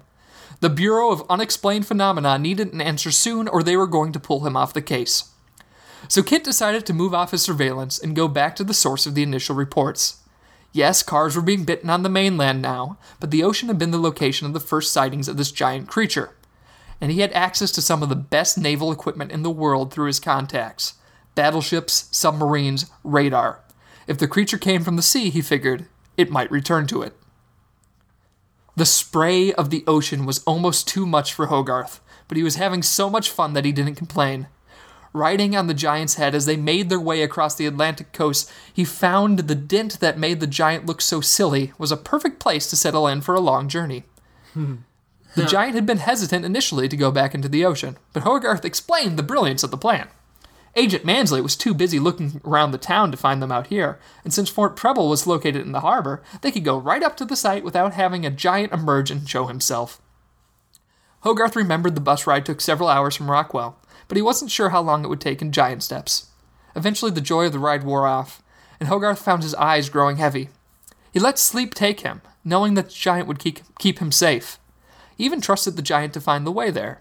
He was uncannily good at locating military outposts, even old ones. Hogarth awoke sometime after dark and was pleased to see that Fort Preble was just as he remembered it. After running around on shore for a bit with his flashlight, he was contented that there was no one there to stop them from getting the giant a snack. Mom said historical sites had limited hours because the government didn't fund them, but that didn't make any sense to Hogarth, because why would they spend money on stupid things like war when they could preserve awesome things like history? Sure, Fort Preble was used for war, but wasn't the point of old wars that people would learn from them so they wouldn't have to have new ones? And besides, the fort hadn't actually seen any battle in the Civil War, which made it perfect because all its cannon should still be fully stocked. It didn't take long for Hogarth to find exactly what he was looking for. A pyramid of cannonballs on display in the middle of the courtyard. There were 25 of them in total, Hogarth knew, because he had counted them on his last trip. They sat next to a sign that read, "The Artillery of 1863. Hogarth made the bird sound that he had taught the giant as an all-clear for when they would meet in the forest, and his massive form came rising out of the ocean. His eyes lit up with a soft white light that illuminated the base. In 3 short strides, the giant was standing before Hogarth. "Well, here you are, buddy. These cannonballs are almost 100 years old. I bet they taste just like candy. I'm actually almost jealous that I can't have one," Hogarth said. And he sat down his flashlight to hoist the upmost cannonball to the giant. It was very heavy, but Hogarth did his best to hold it steady. He didn't want to look weak in front of his friend. The giant picked up Hogarth and the cannonball with one sweeping motion, and opened his mouth to say, "Candy." Hogarth, whose arms were now shaking, tossed the treat into the giant's mouth. It fell away into the darkness and clanged as it hit his inner workings. The giant stumbled back and set Hogarth down roughly. He then put his hands on his stomach and cocked his head at Hogarth. "That might be a bit of a stomach ache. I think that means it's working. When I haven't had sweets in a while, sometimes my stomach gets sore when I tried the first one, but then I just keep eating more candy until I'm so full I can't move anymore, then I fall asleep, and when I wake up, I don't feel sick. You should have some more." The giant looked at Hogarth for a moment, but then did what he was told, and grabbed the entire pail of cannonballs with one hand. He shook them into his mouth, and their clanging was loud enough that Hogarth was glad he had checked to make sure the area was clear before he had called for his friend. This time, after the initial clanging, the rumbling in the giant's stomach didn't stop.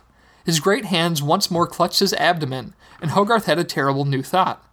What if the giant got sick and had to sleep here in the middle of the courtyard? His mom would be so mad and he would get into so much trouble. But that thought evaporated almost instantly, as the entire courtyard was filled with a blinding light. Hogarth recognized the voice coming from the megaphone before his eyes adjusted to be able to find its owner. Agent Mansley. "Stay where you are. God bless radar and God bless the USA. You are under arrest for vandalizing a national historical site and under suspicion of working with the Soviets against the interests of the United States." When his eyes could finally see again, Hogarth realized with dawning horror that Agent Mansley was aiming a bazooka directly at the giant. There was no time to talk him down, no time to do anything. The giant's vision had already gone red, his electric eyes narrowed into deadly pinpoints. Hogarth had seen this happen before, but he'd always been able to talk him down or remove the threat that set him off. Now there was no chance of that. Agent Mansley was bad enough standing on the ancient battlement, but he was flanked by 4 more agents, all bearing weapons and shouting next to giant floodlights. Whatever the giant had been hiding, whatever terrible past Hogarth had been denying, this was it. It was all going to come out. Hogarth looked up at his giant friend and silently begged him to stand down. He hoped the agents wouldn't hurt him, but his sludge-like 9-year-old brain couldn't find the words to make any of it happen. The seconds stretched on and on like the moments of his first bomb drill when he had still been afraid, until finally the giant reached a breaking point. But it wasn't what Hogarth had been expecting. He didn't shoot lasers out of his eyes or tear the men apart. He didn't launch missiles or reveal massive machine guns in his fingertips. Instead, the giant, there was nothing else to call it, threw up. Cannonball after cannonball came spewing from his giant mouth and tearing into the centuries-old walls of Fort Preble. The men standing on top of the structure were forced to abandon their weapons as they tried to jump out of the way. Hogarth tried to keep track of the number of cannonballs, but it was hard to mark over the chaos that was consuming the yard. The lights had been hit, and Hogarth's flashlight now seemed too pale to make a dent in the darkness. Hogarth thought he had counted 24 by the time the barrage stopped. He looked up at his friend and was relieved to see that his eyes had returned to normal. "Candy," the giant said simply. "I think we should get out of here," Hogarth said. "Well, we still have time. Ready to hit the road? Ocean?" The giant picked Hogarth up and turned back to the water. But they hadn't made it a full step when a shout washed over them. "Not this time!" Mansley bellowed. Before Hogarth could even turn around, the rocket hit the giant's back. His fingers curled instinctively into a protective cage around Hogarth, and while Hogarth felt the heat of the impact, he was relatively unharmed when the giant crashed to the ground on the shore. When the blast subsided, the giant's fingers went limp, and Hogarth was able to push his way free. He rushed to his friend's face, which was buried in the sand, but he couldn't see any signs of life. He was too scared to dig down and see if the giant's eyes were still lit. "Please, please," he begged, his voice finally returning to him. "You can't be dead. You're my best friend. Please." "What's the matter, Slugger? Your red friend here not here to protect you anymore? You're only a minor, but treason is treason, kiddo. I'm sure they'll forgive me for this." Hogarth pulled his eyes away from the giant with great effort and turned to see Agent Mansley holding up the bazooka once more. He was covered in dust from where the fort had fallen, and Hogarth could see that he was bleeding under his torn suit, but he had a mad smile in his eyes. He approached directly behind the giant and took aim. But the rumbling Hogarth heard then was not the ignition of a rocket. It was something much more miraculous. With shocking accuracy, the final cannonball revealed itself, launching out of the giant's backside and hitting Agent Mansley square in the chest. At once confirming that Hogarth's friend was still alive and that he had been successfully able to count the number of cannonballs in the heat of battle. Maybe he wasn't losing it at 9 after all. The giant rolled over, and Hogarth rushed to hug the side of his face, at least as much of it as he could get his small arms around. He knew that there was a risk of overloading his friends with too many new ideas in his day, but he decided to risk it. "I guess I'll have to teach you 2 more new words," he said. "When I get sick like that, my mom says it's coming out of both ends." The giant looked at Hogarth and repeated in his booming voice, "Both ends." The end. From episode 43, Eric writes 11/22/63, based on the television series developed by Bridget Carpenter, adapted from Stephen King's novel. When Jake awoke on Friday morning, Sadie wasn't there. He had no memory of her leaving, which was strange considering he was such a light sleeper. She hadn't touched the coffee maker or the toaster, the usual signs of her semi-nightly occupancy of Jake's apartment. Worse, her toothbrush was no longer in the cup by the sink. There was no note. Jake dressed quickly, trying not to let himself think about Sadie. The argument last night, or was it the night before, hadn't been the way he wanted to leave things, but there was nothing he could do about that now. Light gray slacks and a white shirt, no tie. He didn't bother to shave. What would be the point? He didn't see the school bus until he had already stepped out onto Elsbeth Street. The driver laid on the horn, and Jake jumped back just before it came rushing past his nose. A receding trail of audible laughter told him that the kids on board found this near collision very amusing. Catching his breath, he finished crossing the street and unlocked the Pontiac, realizing with a slight stumble that if those kids were already on their way to school, he must have woken up late this morning. What time was it? No matter. He wasn't planning on going into work today. Classes were sure to be canceled in the afternoon. He shook his head. Why would classes be canceled? Was he that convinced of his own impending failure? He drove. It was out of his way, but he swung by the house on Beckley Street just to see if Oswald was hanging around. Maybe he could just convince him to go visit his wife in Irving today. He smiled at the thought. He'd probably get punched in the nose if he did that. Besides, Jake hadn't spoken to Oswald in almost a year, not since Marina and the girl moved out of his building on Elsbeth, before the man had wound up renting a room just a few blocks down the road. Oswald was nowhere to be seen as he crept slowly past the house, probably already at work. The car gave a slight shudder and stopped. Jake's vision blurred for a moment, and he realized that he must have hit a parked car. He got out and checked the damage, but there wasn't even a dent on his or the Ford he had run into. Solid metal on these old cars, he mused. He had no memory of the drive to Norma's, except to note that the sign outside St. Cecilia's Catholic read, "Welcome, Mr. President." As if the motorcade would ever find its way down to Winnetka Heights. Norma's was busy, but there was an empty stool at the counter. He sat and ordered a coffee, head pounding. "You remember you were supposed to meet me here a half hour ago, right?" Came a nebbish voice to his right. He turned to find Bill leaning against the counter beside him, hair greasy and bags under his eyes. Clearly he hadn't had much sleep last night. "Bill?" Jake's voice was rasping like he hadn't spoken in weeks. "I'm sorry. What time is it?" "Almost 9, the older man replied as Norma set down a brown mug in front of Jake. "Any luck this morning? Did you take care of Oswald?" Jake blinked and took a sip of lukewarm coffee and tried to sort through his muddy thoughts. Was he supposed to have done something this morning? Bill sat down in the stool next to Jake as its former occupant dropped a few quarters on the counter and vacated. "Well?" he pressed. I didn't see him," was Jake's slow reply. "Probably at work by now." Bill's voice dropped to a whisper. "Do you still have the gun?" he asked. "Gun?" Jake tried to remember what Bill was talking about. "Yeah, you know, bang, bang, bang." He fired his finger guns at Jake. "They still have guns in the future, right?" Yeah, there's still guns," Jake nodded. God damn, this headache was killing him. He squeezed his eyes shut and tried to ignore the pain for a moment. There was a heavy clatter on the counter, and Bill shouted, "Hey!" His eyes sprang open, and he found that his mug of coffee was lying on its side, contents splattered all over, soaking the newspaper belonging to the lady to his left. She was scowling at him and dabbing at a drop on her dress with a napkin. He had been holding the mug just a moment before. He must have dropped it. His hand was still closed, as if his fingers were still wrapped around the mug's handle. How the hell did he manage to drop it? He must be losing it. "You're close to the nexus point is all," came a gruff voice, occupying the space that Bill was supposed to be. He turned to find the old man with the yellow press card in his hat band sitting on Bill's stool, looking him directly in the eyes. Bill was nowhere to be seen, as if he'd never even been there. "You," Jake said simply, as he stared at the stranger with the wild eyes. What's a nexus point?" The yellow card man smiled. "The hub, where all paths meet. The convergence that connects all the differing threads of causality. The vanishing point, if you will. You might even call it a very unmiraculous time hole."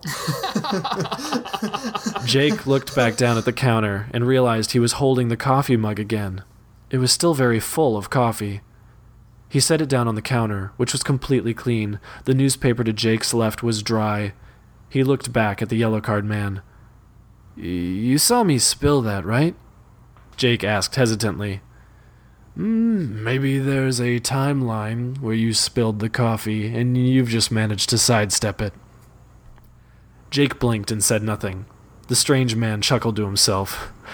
"Ripples in a pond, Mr. Ellering." "Epping," Jake quickly corrected. Then he caught himself. "Amberson, I mean. How do you know me?" "Because you're not supposed to be here. You're causing too many ripples." "What does that mean?" Jake was breathing harder now. The pounding in his head was getting worse, and his limbs were starting to numb. He tried to massage the feeling back into his fingers. "If you spill the coffee this morning, does the woman sitting next to you have to go home to change her coffee-stained dress? When she gets home, does she find her husband in bed with the neighbor's wife? What happens then? Strong words and a hasty divorce? What about the children they had planned on raising together? Are they never even born? Who have you met in your life, Mr. Epping, who ceased to be because of the ripples you've caused? Can you even remember their names? Jake's mind strained, trying to focus on faces from his past. Did they have names? Were they just faces he had invented? Who was this young woman, and why did he feel like he had slept with her last night? It was like trying to read a book written in a language you don't speak while wearing someone else's prescription lenses. Is it possible, the yellow card man's voice faded to a whisper, that your actions might invariably prevent your own conception? Jake nervously sipped at his coffee, trying to remember who he was supposed to have met at Norma's today. The streets near Dealey Plaza were packed with cars, so Jake parked the Pontiac a block past the Union Station and walked to the Texas School Book Depository. His watch told him it was almost noon, which meant he was running way behind. How much time had he spent at the diner? It felt like hours. The crowds had gathered, and Jake felt a jolt of deja vu. He crossed Main, approached Elm Street, and stared at the very spot that it would all happen in less than an hour. Al's old tape copy of the Zapruder film had been played so many times that it had been practically falling apart, but he still recognized some of the blissfully ignorant standers-by from the footage. It was surreal. Crossing Elm, he approached the 7-story brick structure of the depository building and peered up at the corner window on the 6th floor. The window was open, but there was yet no sign of Oswald, whom he found in an alley behind the building. "You're fucking late, asshole," he said accusatorily. He looked pissed off, but Jake was used to seeing him like this by now. "You knew I'd be here?" Jake asked after a moment. "Don't talk to me, not out here. Just get in position, okay? He's downtown and heading this way. I'm going upstairs." Jake didn't know what the man was talking about, but he had an inkling he was supposed to do something.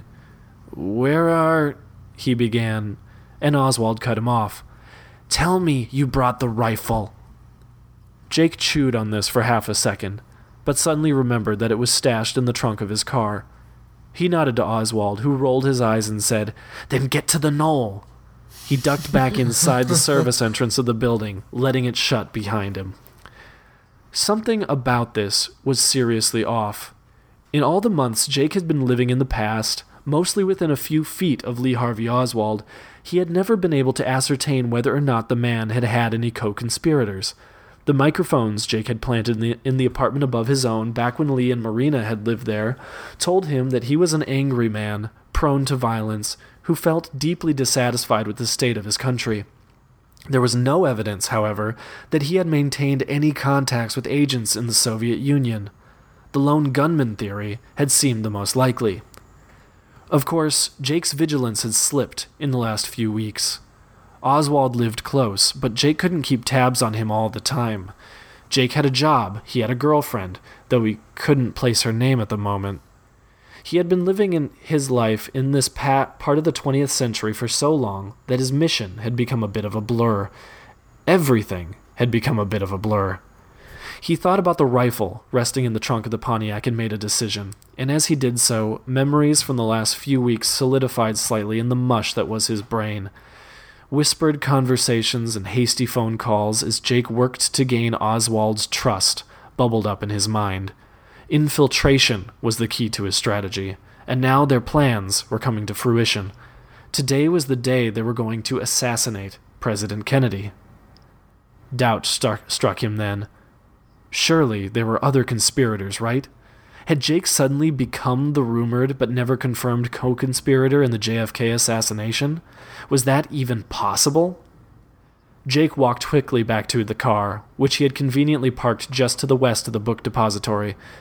Hadn't it been several blocks south just a moment ago? And popped the trunk. He eyed the rifle suspiciously for a moment. Jake had only ever fired a gun a few times in his life, but Oswald didn't know that. He lowered the lid of the trunk a bit and stared off towards the grassy knoll, the location that had supposedly hidden the second shooter, according to many conspiracy theorists. Oswald's plan seemed to be to have Jake camp there with his rifle and what? And shoot Kennedy?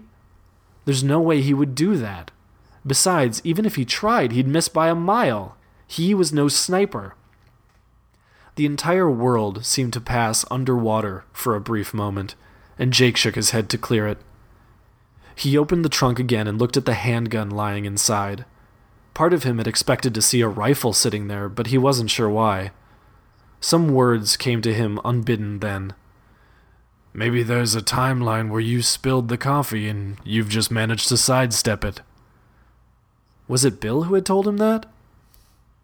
He pocketed the revolver and shut the lid of the trunk, entering the Texas school book depository through the service entrance where Oswald had disappeared minutes before. Jake checked his watch. Almost 12:30. Where had all the time gone? It was almost too late.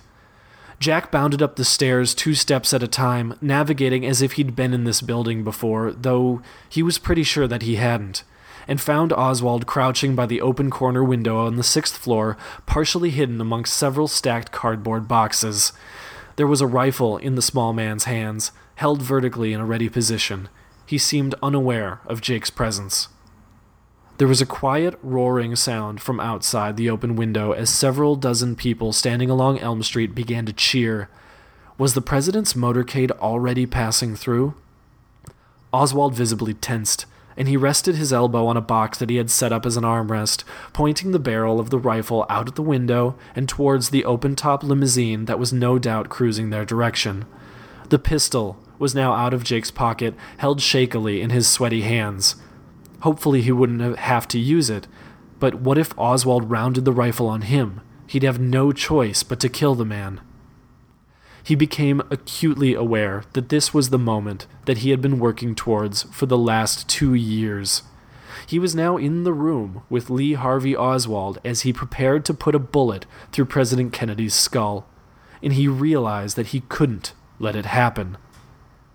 "Lee," Jake said hoarsely to get the man's attention.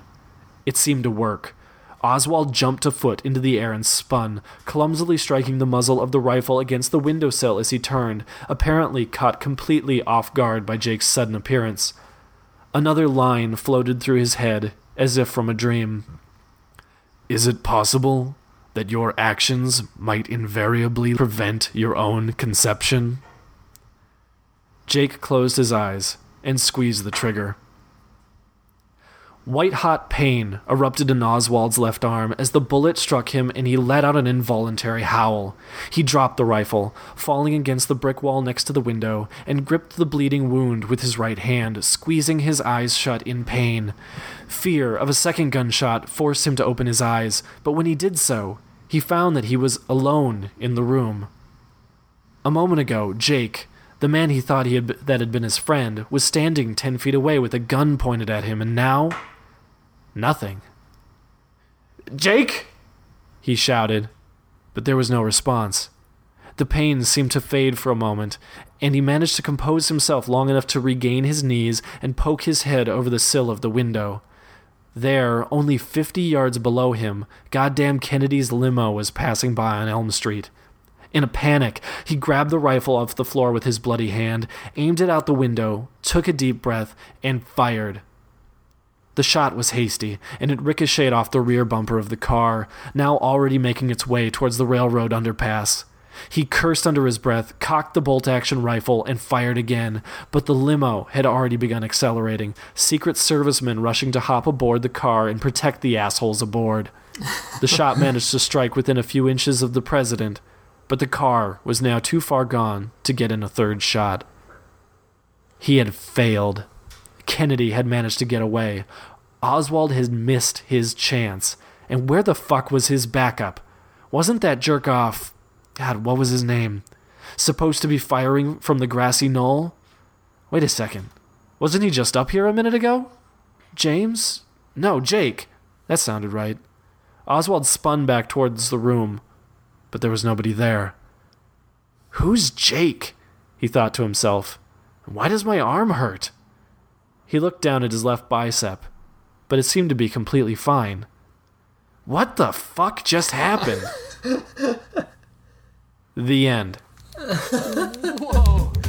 From episode 44, Andrew writes The Gunslinger, based on the book by Stephen King. In the early days of Jake's company with the Gunslinger, no more than 3 months after their meeting, the two travelers came to a place that significantly expanded Jake's understanding of what was possible in the wasteland, well more than any other before it. At the time, both of Jake's ankles were broken. Crushed, really. Not 2 nights previously, he and the Gunslinger had been attacked at their campsite by bandits. As the Gunslinger held off a few attacking on horseback, 2 others quietly approached Jake on foot. One bandit grabbed Jake and held him still. The other brought down a sledgehammer on each of Jake's ankles. Oh. When the Gunslinger had the last bandit cornered, he asked him why'd they'd done such a thing to Jake. "Eating's better when the meat's alive," the bandit replied. He'd been the one wielding the sledgehammer. The Gunslinger planted bullets in the bandit's ankles and knees, and they left him to die. They rode for almost 2 days off their set course, across flat, empty lands, towards a settlement where the Gunslinger believed they'd find aid. Jake spent most of that time unconscious. His naked feet hung bruised and swollen over each side of his horse, which the Gunslinger led from atop his own. They reached Indogosha in the mid-afternoon, though they'd been able to see its walls since mid-morning. The settlement lied in the center of the remains of a collapsed volcano. The great mountain's sheer sides still stood, except for a single, narrow crack which functioned as the entrance into the settlement. The path through the rock wall was long and winding. Jake, who was slightly awake at the time, didn't mind this too much. He was thankful for the cool shade of the crevice path after days in the shelterless flatlands. With his mind taken off the heat, his thoughts turned to his condition. He never felt so weak before, even compared to the time of his death back in New York. That had gone quickly.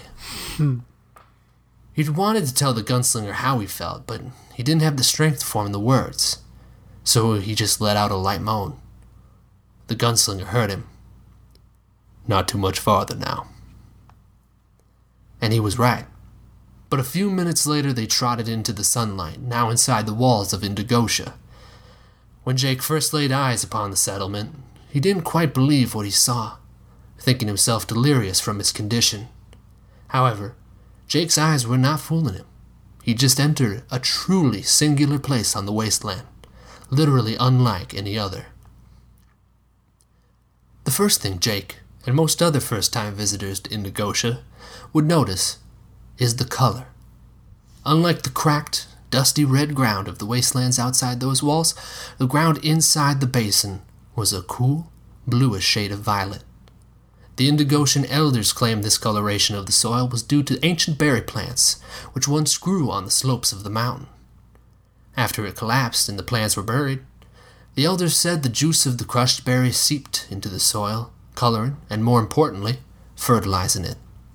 Even at the present time, the basin of Indogosha remained one of the few known places where planting was possible, though the choice of crops was restricted by the harsh climate.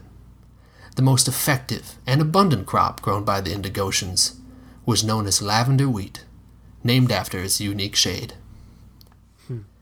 As they entered the basin, Jake and the Gunslinger were promptly greeted by a party of 10 riders on horseback. The riders' appearances were as striking to Jake as his current surroundings. He first noticed their long, white hair. It reflected the harsh sunlight into his eyes. Some riders wore their hair in braids, others let it fall naturally. Their skin was a reddish-blue shade. Jake likened it to the color his skin would turn if it held his breath a really long time. They all rode deformed horses, similar to those Jake and the Gunslinger rode. Each animal had more than 4 legs, or more than 2 eyes, but these aberrations were offset by the brilliance of their white coats. The riders themselves wore light, flowing garments of various shades of violet. As they approached, Jake, who was now only about half-conscious, thought they were angels come to take him to the afterlife. The rider at the head of the party came to a stop before the Gunslinger. "Roland Deschain," she said. What brings you here?" "Friend," the gunslinger began, "how may I address you?" "Elder Akame," the rider replied. "Elder," the gunslinger said, "my companion needs attention immediately." Elder Akame glanced past the gunslinger to Jake. When she saw the boy's swollen feet, she frowned and nodded. "You seek the ale," she said, turning back to the gunslinger, who nodded. Jake overheard this and wondered how getting drunk would heal his feet. If that's what it took, he thought, he'd give it a shot. Jake awoke in a warm bed in a chill room. The hay bedding below him felt scratchy against his back, but it was softer than the hard ground he'd been sleeping on lately. He propped himself up on his elbows, which sank through the hay and felt the smooth, warm stone beneath. The stone surface felt like it'd been recently sitting out in the afternoon sun, which it had. Jake was still mostly in a stupor. He was hardly aware of up and down, let alone that he was in an Indigosian healing room. The heated rock and freshly cut bedding had been prepared by caregivers, one of whom was in the room with Jake as he rose. Her name was Oka, and she had her long white hair secured in 2 long braids to keep it out of her face while she worked. "Easy," she said to him. "You're going to be fine." She rested a hand on his shoulder.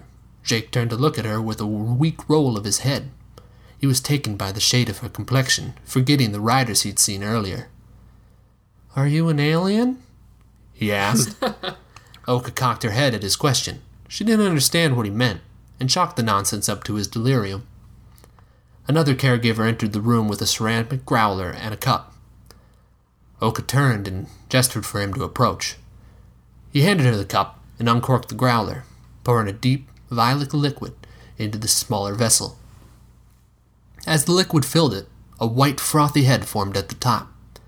Once full, Oka turned back to Jake and put the cup to his lips. "Drink," she said. The scent of the cup's contents filled Jake's nostrils. He breathed it in deeply. It smelled unlike anything he could think of. A strange combination of something fruity and something savory. Whatever it was, it comforted him. So he drank. A young brewmaster named Yatesh led the gunslinger and Elder Akame down a narrow stair and into the deepest basement of the Indigosian brewhouse. The air down there was cold and dry, and the only light came from a few torches on posts in the room's center. The modest space was half moon-shaped, with casks of dark wood stacked 3 or 4 high, lining the long, curved side. Yatesh pointed to a small cask on top of the stack to their right. "That's her?" the gunslinger asked. The young man nodded. The gunslinger approached the cask, removing his gloves. He touched his bare right hand atop the small cask and felt a warmth, but not a heat, emanating from it. The lightest of smiles appeared on his lips. "How well did you know Elder Jessa?" Akame asked the gunslinger. He responded without turning to her. "We were lovers," he said. "I came here for the first time weakened, like my companion, only alone. She mended me back to health and showed me the magic of this place, of the ale." The smile on the gunslinger's lips grew as the memories filled his mind. He continued. "She and I would drink the ale and make love. It's how we spent each night for many weeks. The power of the ale assisted our endurance. Not that Jessa needed it. She was a hardy woman on her own." The gunslinger turned back to the Indigosians and saw an expression of discomfort on Yatesh's face. "My apologies," the gunslinger said. "Did I offend?" Akame's face bore an amused smile. "No," she replied. "It's just that." She hesitated for a moment, suppressing a chuckle. "Jessa was Yatesh's grandmother." "Oh," the gunslinger said. "I suppose that is a bit embarrassing then."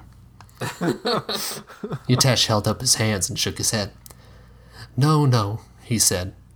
"No offense, I'll just fetch a cup." The gunslinger nodded to the young man. "Thank you, Si." Night had fallen when Jake woke. The sensation of waking did not feel to him as it usually did.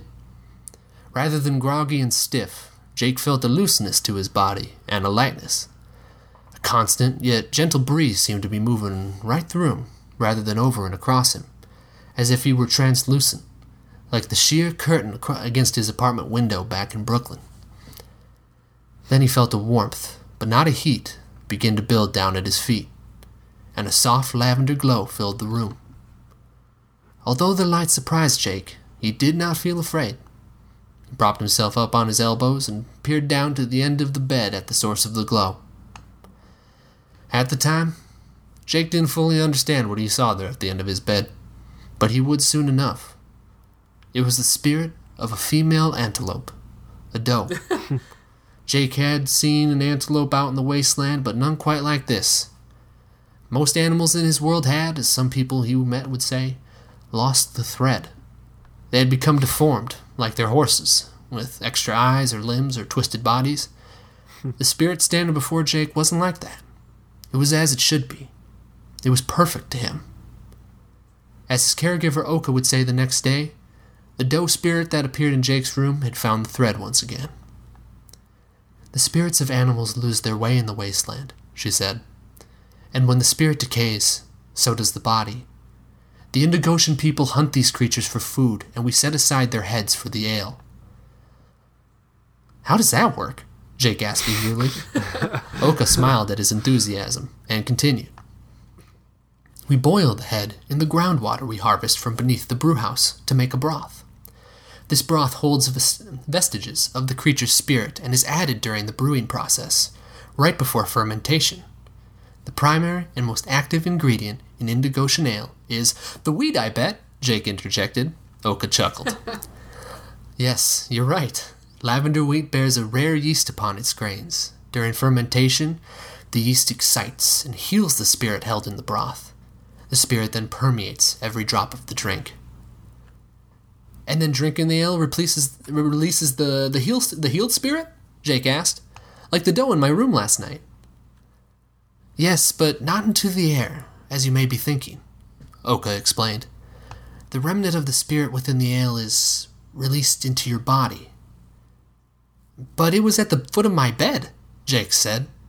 It licked my ankles and they began to heal. I saw it. I felt it. It kind of tickled. I was afraid I was going to kick it in the face. Oka laughed at this, which brought a grin to Jake's face. You would not have harmed it. This is just how the spirit affects your mind. You see it in its true shape. The brewing process helped find the thread, and as it flows through you, it helps your spirit find the thread too, which heals your wounds. Jake didn't fully understand what she meant.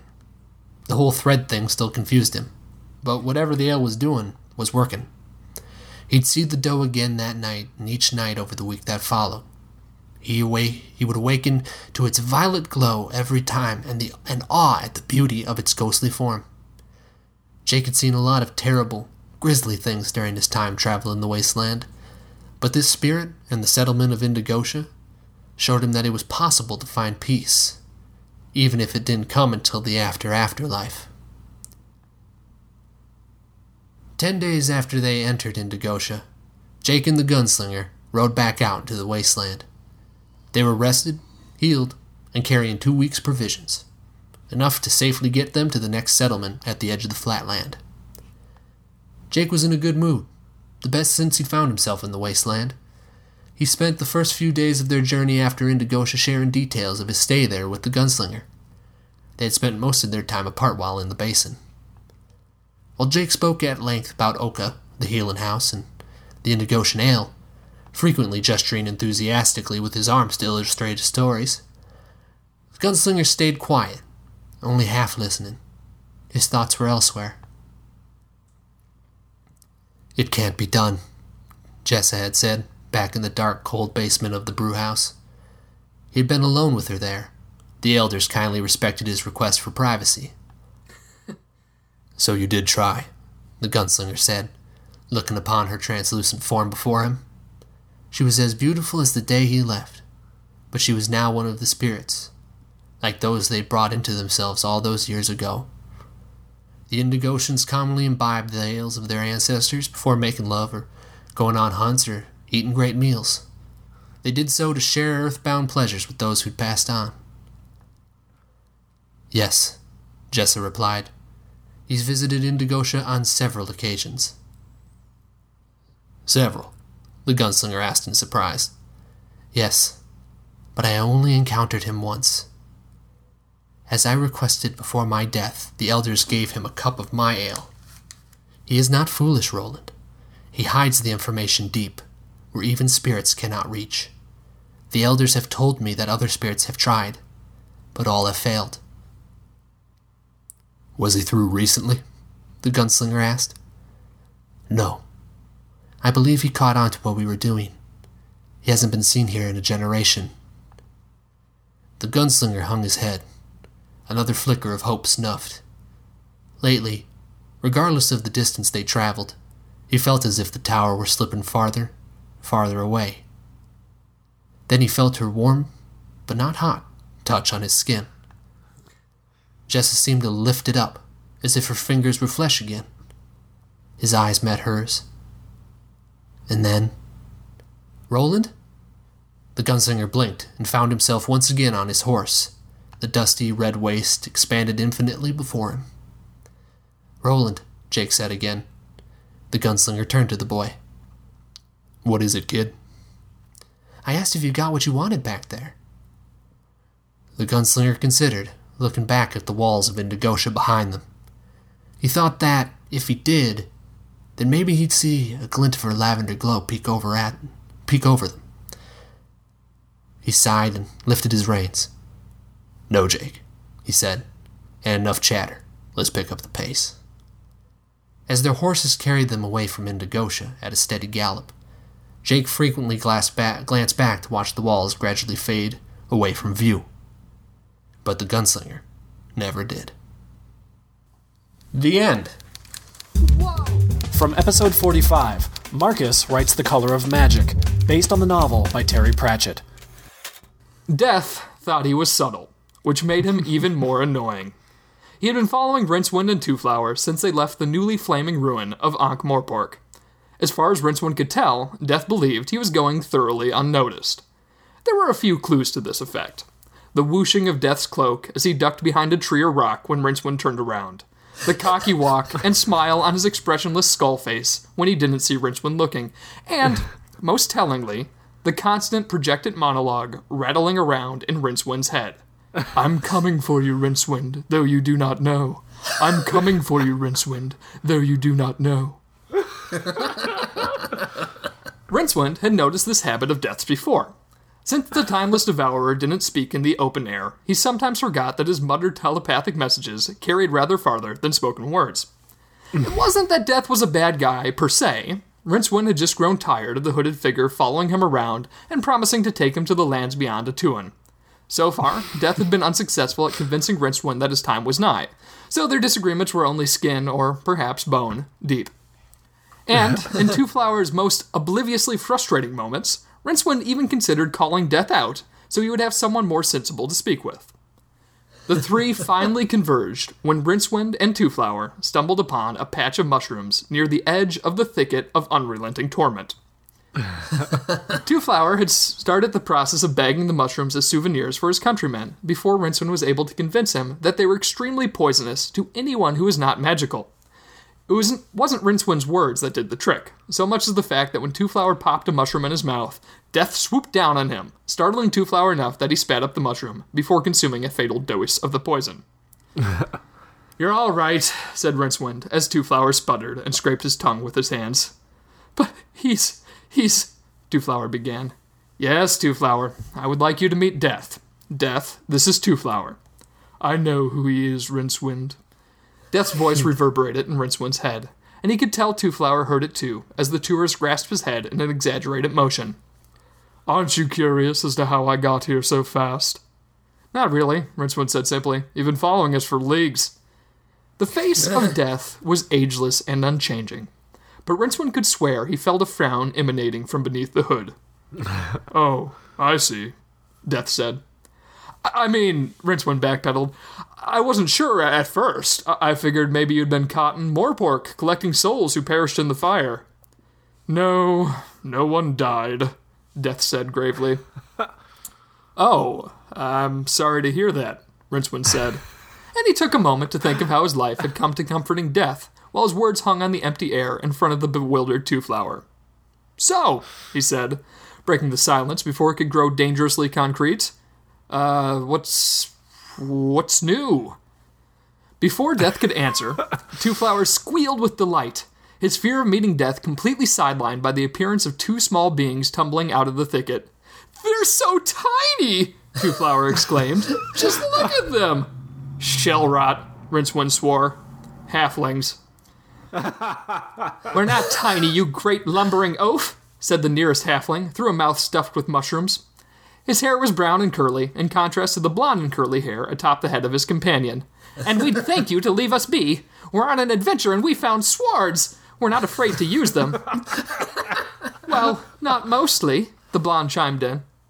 Two-Flower's face was 90% grin. He turned his dopey head incredulously from the halflings to Rincewind. What can they do with a sword? They're adorable! A shocking amount, said Rincewind. They're just dripping with magic, though they'd never admit it. We're not magic. We're simple folks, said the brown-haired halfling. His very breath filled the air with an unmistakable tinge of octarine. Of course you are, said Rincewind. Come along, Two-Flower. We have to go before they convince you to... What's your quest? Two-Flower said. The halflings looked up at him with their irresistible, magical earnestness. Double shell rot and 4 blighted trunks, Rincewind said. Weeks into their journey with the halflings, and hundreds of leagues of marching later, Rincewind took stock of the positive sides of having joined their quest. Though he first had to note that even making the list was a negative, since he could tell he only had the impulse because of the frustrating magical distortion the halflings cast effortlessly on their party. They gave their companions hope, which was well enough for them because halflings were nearly impossible to kill. It was always their fellows who fell on their adventures.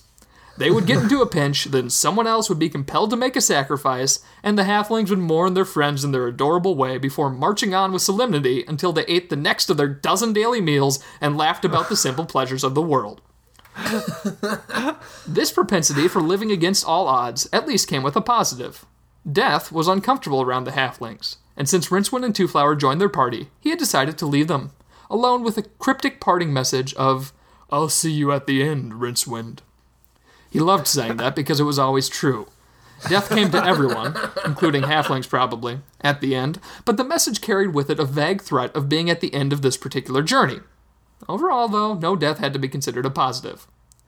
Another plus was that the halflings were on a quest to Desolation Peak, the deadliest and most wicked volcano in all of Discworld. Going to the mountain, which was said to be hot enough to burn through the very souls of the Dark Lord Drithian's enemies, was not a positive. But its relative closeness to Two-Flower's home was. If they made it to the end, he could finally be free of his charge, and from his very limited experience with halflings, Rincewind knew there was almost no chance that Two-Flower would be able to abandon the journey until they at least reached the base of Desolation Peak. Even a wizard would have trouble leaving the halflings. Rincewind was not bullish on his own chances, and had felt his spell boiling beneath the surface during a few of their more perilous encounters. Finally, Rincewind had to admit that the halflings were cute. The brown-haired one went by the name of Sippy, and the blonde Goldwyn. Together, Gold and Sippy faced every struggle in their adventure with the narrative certainty that they would succeed to their journey's end. On days when Rincewind traveled far enough scouting from their campsite that the octarine cleared from the air, he considered this a negative. But when he was with the halflings, it was hard to be bitter. Even the sapien pearwood luggage of Two-Flowers had taken a liking to their new companions. It bounced along happily and let Sippy ride atop it from time to time. The journey to Desolation Peak had an air of hope about it, until they reached the foot of the mountain. Rincewind had never killed so many orcs in his life. Their party was set upon the Dark Lord Drithian's advance guard when they reached the edge of his cursed swampland. The halflings did their part, and the luggage even managed to take down a few, but most of the slaughter came down to Rincewind. His blessed sword, a gift from the halflings who laughed about it being too large for them, cleaved heads from bodies. His swings severed limbs and plunged into hearts. By the end of this encounter, Rincewind was covered in blood, mostly the black hue of the orcs, and Two-Flower was in shock under a pile of corpses. The wizard seized upon this opportunity to try to break the halfling's hold on Two-Flower. "We've journeyed with Sippy and Gold as far as we can. It's time to bring you home," he said as he pulled Two-Flower out of the mess of corpses. To Rincewind's shock and delight, the halflings agreed. "Of course you must go," Goldwind said. "This is our burden. We must destroy the amulet." "We thank you for your companionship," Sippy added. To Rincewind's shock and disgust, this only encouraged Two-Flower to stay. "But you're so brave," he said. "We must see you to your journey's end." Blighted trunks and shell rot didn't even begin to cover it. And as they took their first steps up the mountain, Rincewind heard the familiar chorus of, "I'm coming for you, Rincewind, though you do not know. I'm coming for you, Rincewind, though you do not know." The scene above the fires of Desolation Peak was a nightmare at the end of countless hours of waking misery. They had slaughtered many more orcs and even a couple of trolls on their way to the molten core of the mountain. Rincewind carried a limp for his efforts, and the luggage bore deep cuts as a testament to its bravery. The halflings were particularly ash-covered, and Two-Flower, well, he was in one piece, but had lost some of his joy at being on an adventure. Death had abandoned any pretense of hiding, and glided along the path only steps behind the travelers. Fortunately, when they reached the throne room, they found the magnificent seat of the Dark Lord Drithian's power was abandoned. The halflings apparently had other friends, and a group of heroes had led Drithian to a confrontation in the south. All they had to do was drop the amulet off the edge of the walkway leading to the cursed bone chair that was suspended over the sea of lava. But of course, it couldn't be that easy. The halflings, who Rincewind had once thought might have been lovers, came surprisingly quickly to blows. They argued loudly and adorably high-pitched voices about using the amulet to make their agrarian life less dreary. Two-Flower pulled out his camera and overworked the little man inside as he made him paint a series of the confrontation. "Please, you are friends," Rincewind shouted. "You are so close to saving your land, just join together and you can triumph." The halflings stopped their blows and straightened themselves to their full diminutive height. They looked from the wizard to stare deeply into each other's eyes. "He's right," said Sippy, brushing a bit of Goldwind's hair from his face. "Neither of us can control the power of the amulet." "We are but simple, non-magic folks," Goldwind agreed.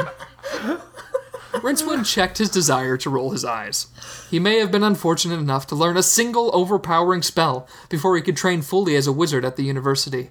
But he now saw the magic of words. He had formed a bond with the halflings that was more powerful than even Lord Drithian's amulet. And there was an honest beauty in that. Or so he thought. "We can't control the amulet on our own," Sippy said. "But together," Goldwind said. And he finished his thought by holding Sippy close and placing the enchanted chain of the amulet around both of their necks. Their eyes burst into a brilliant light. A shade of octarine enveloped them, with a tint of the Dark Lord's signature color, and they spoke in a deep unison. "The halflings shall live in the shadows no more. The world will bow before the might of Sippy and Gold." The force of their words made Rincewind stagger, and his mind raced as it was filled with the frenzied recitation of some ancient ritual in a language long lost to all but death. Fighting this voice from death was the sudden swell of words known only to Rincewind's subconscious, as the single spell he knew came to rest upon his lips. The power of this magic was greater than Rincewind's fear of death, and he prayed silently to Attune to let the hooded figure free him before he let loose his hidden power. The magic and anticipation that filled the room blinded Rincewind as his body convulsed in agony at the effort of containing the spell from escaping. The cascade of inevitability built up until Rincewind was sure he would succumb, and then it was gone. His eyes strained to adjust to the relative darkness left in the wake of the halfling's magic. When he could see once more, he realized that Sippy and Gold were no longer there. He turned to Death, who had stopped chanting, and wordlessly, the two of them walked over to the edge, where Two-Flower was casually taking pictures of the lava flow below. Peering over the side of the walkway to the fires beneath, Rincewind could just make out the dual forms of the halflings melting into the pool of flame. The amulet began to scream as it met the furnace of its creation, and the trapped souls within began to escape. All Rincewind could manage to say at the unexpected sight was a profound, "Huh." He looked to Death, who shrugged his bony shoulders and swept down to collect the spirits of the halflings, apparently as shocked as Rincewind. "Well, that was interesting," Two Flower said, as he put his camera and the tiny pictures back into his luggage. "What happened?" Rincewind asked. "They were going all evil, and it looked like they were stressing you out, so I gave them a little push. They're not very strong, you know. Tiny bodies." Two Flower, I don't know what to say.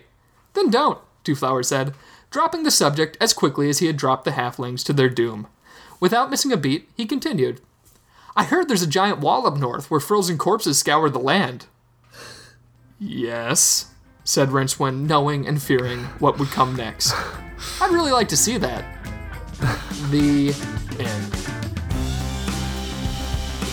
To be continued in Part 2.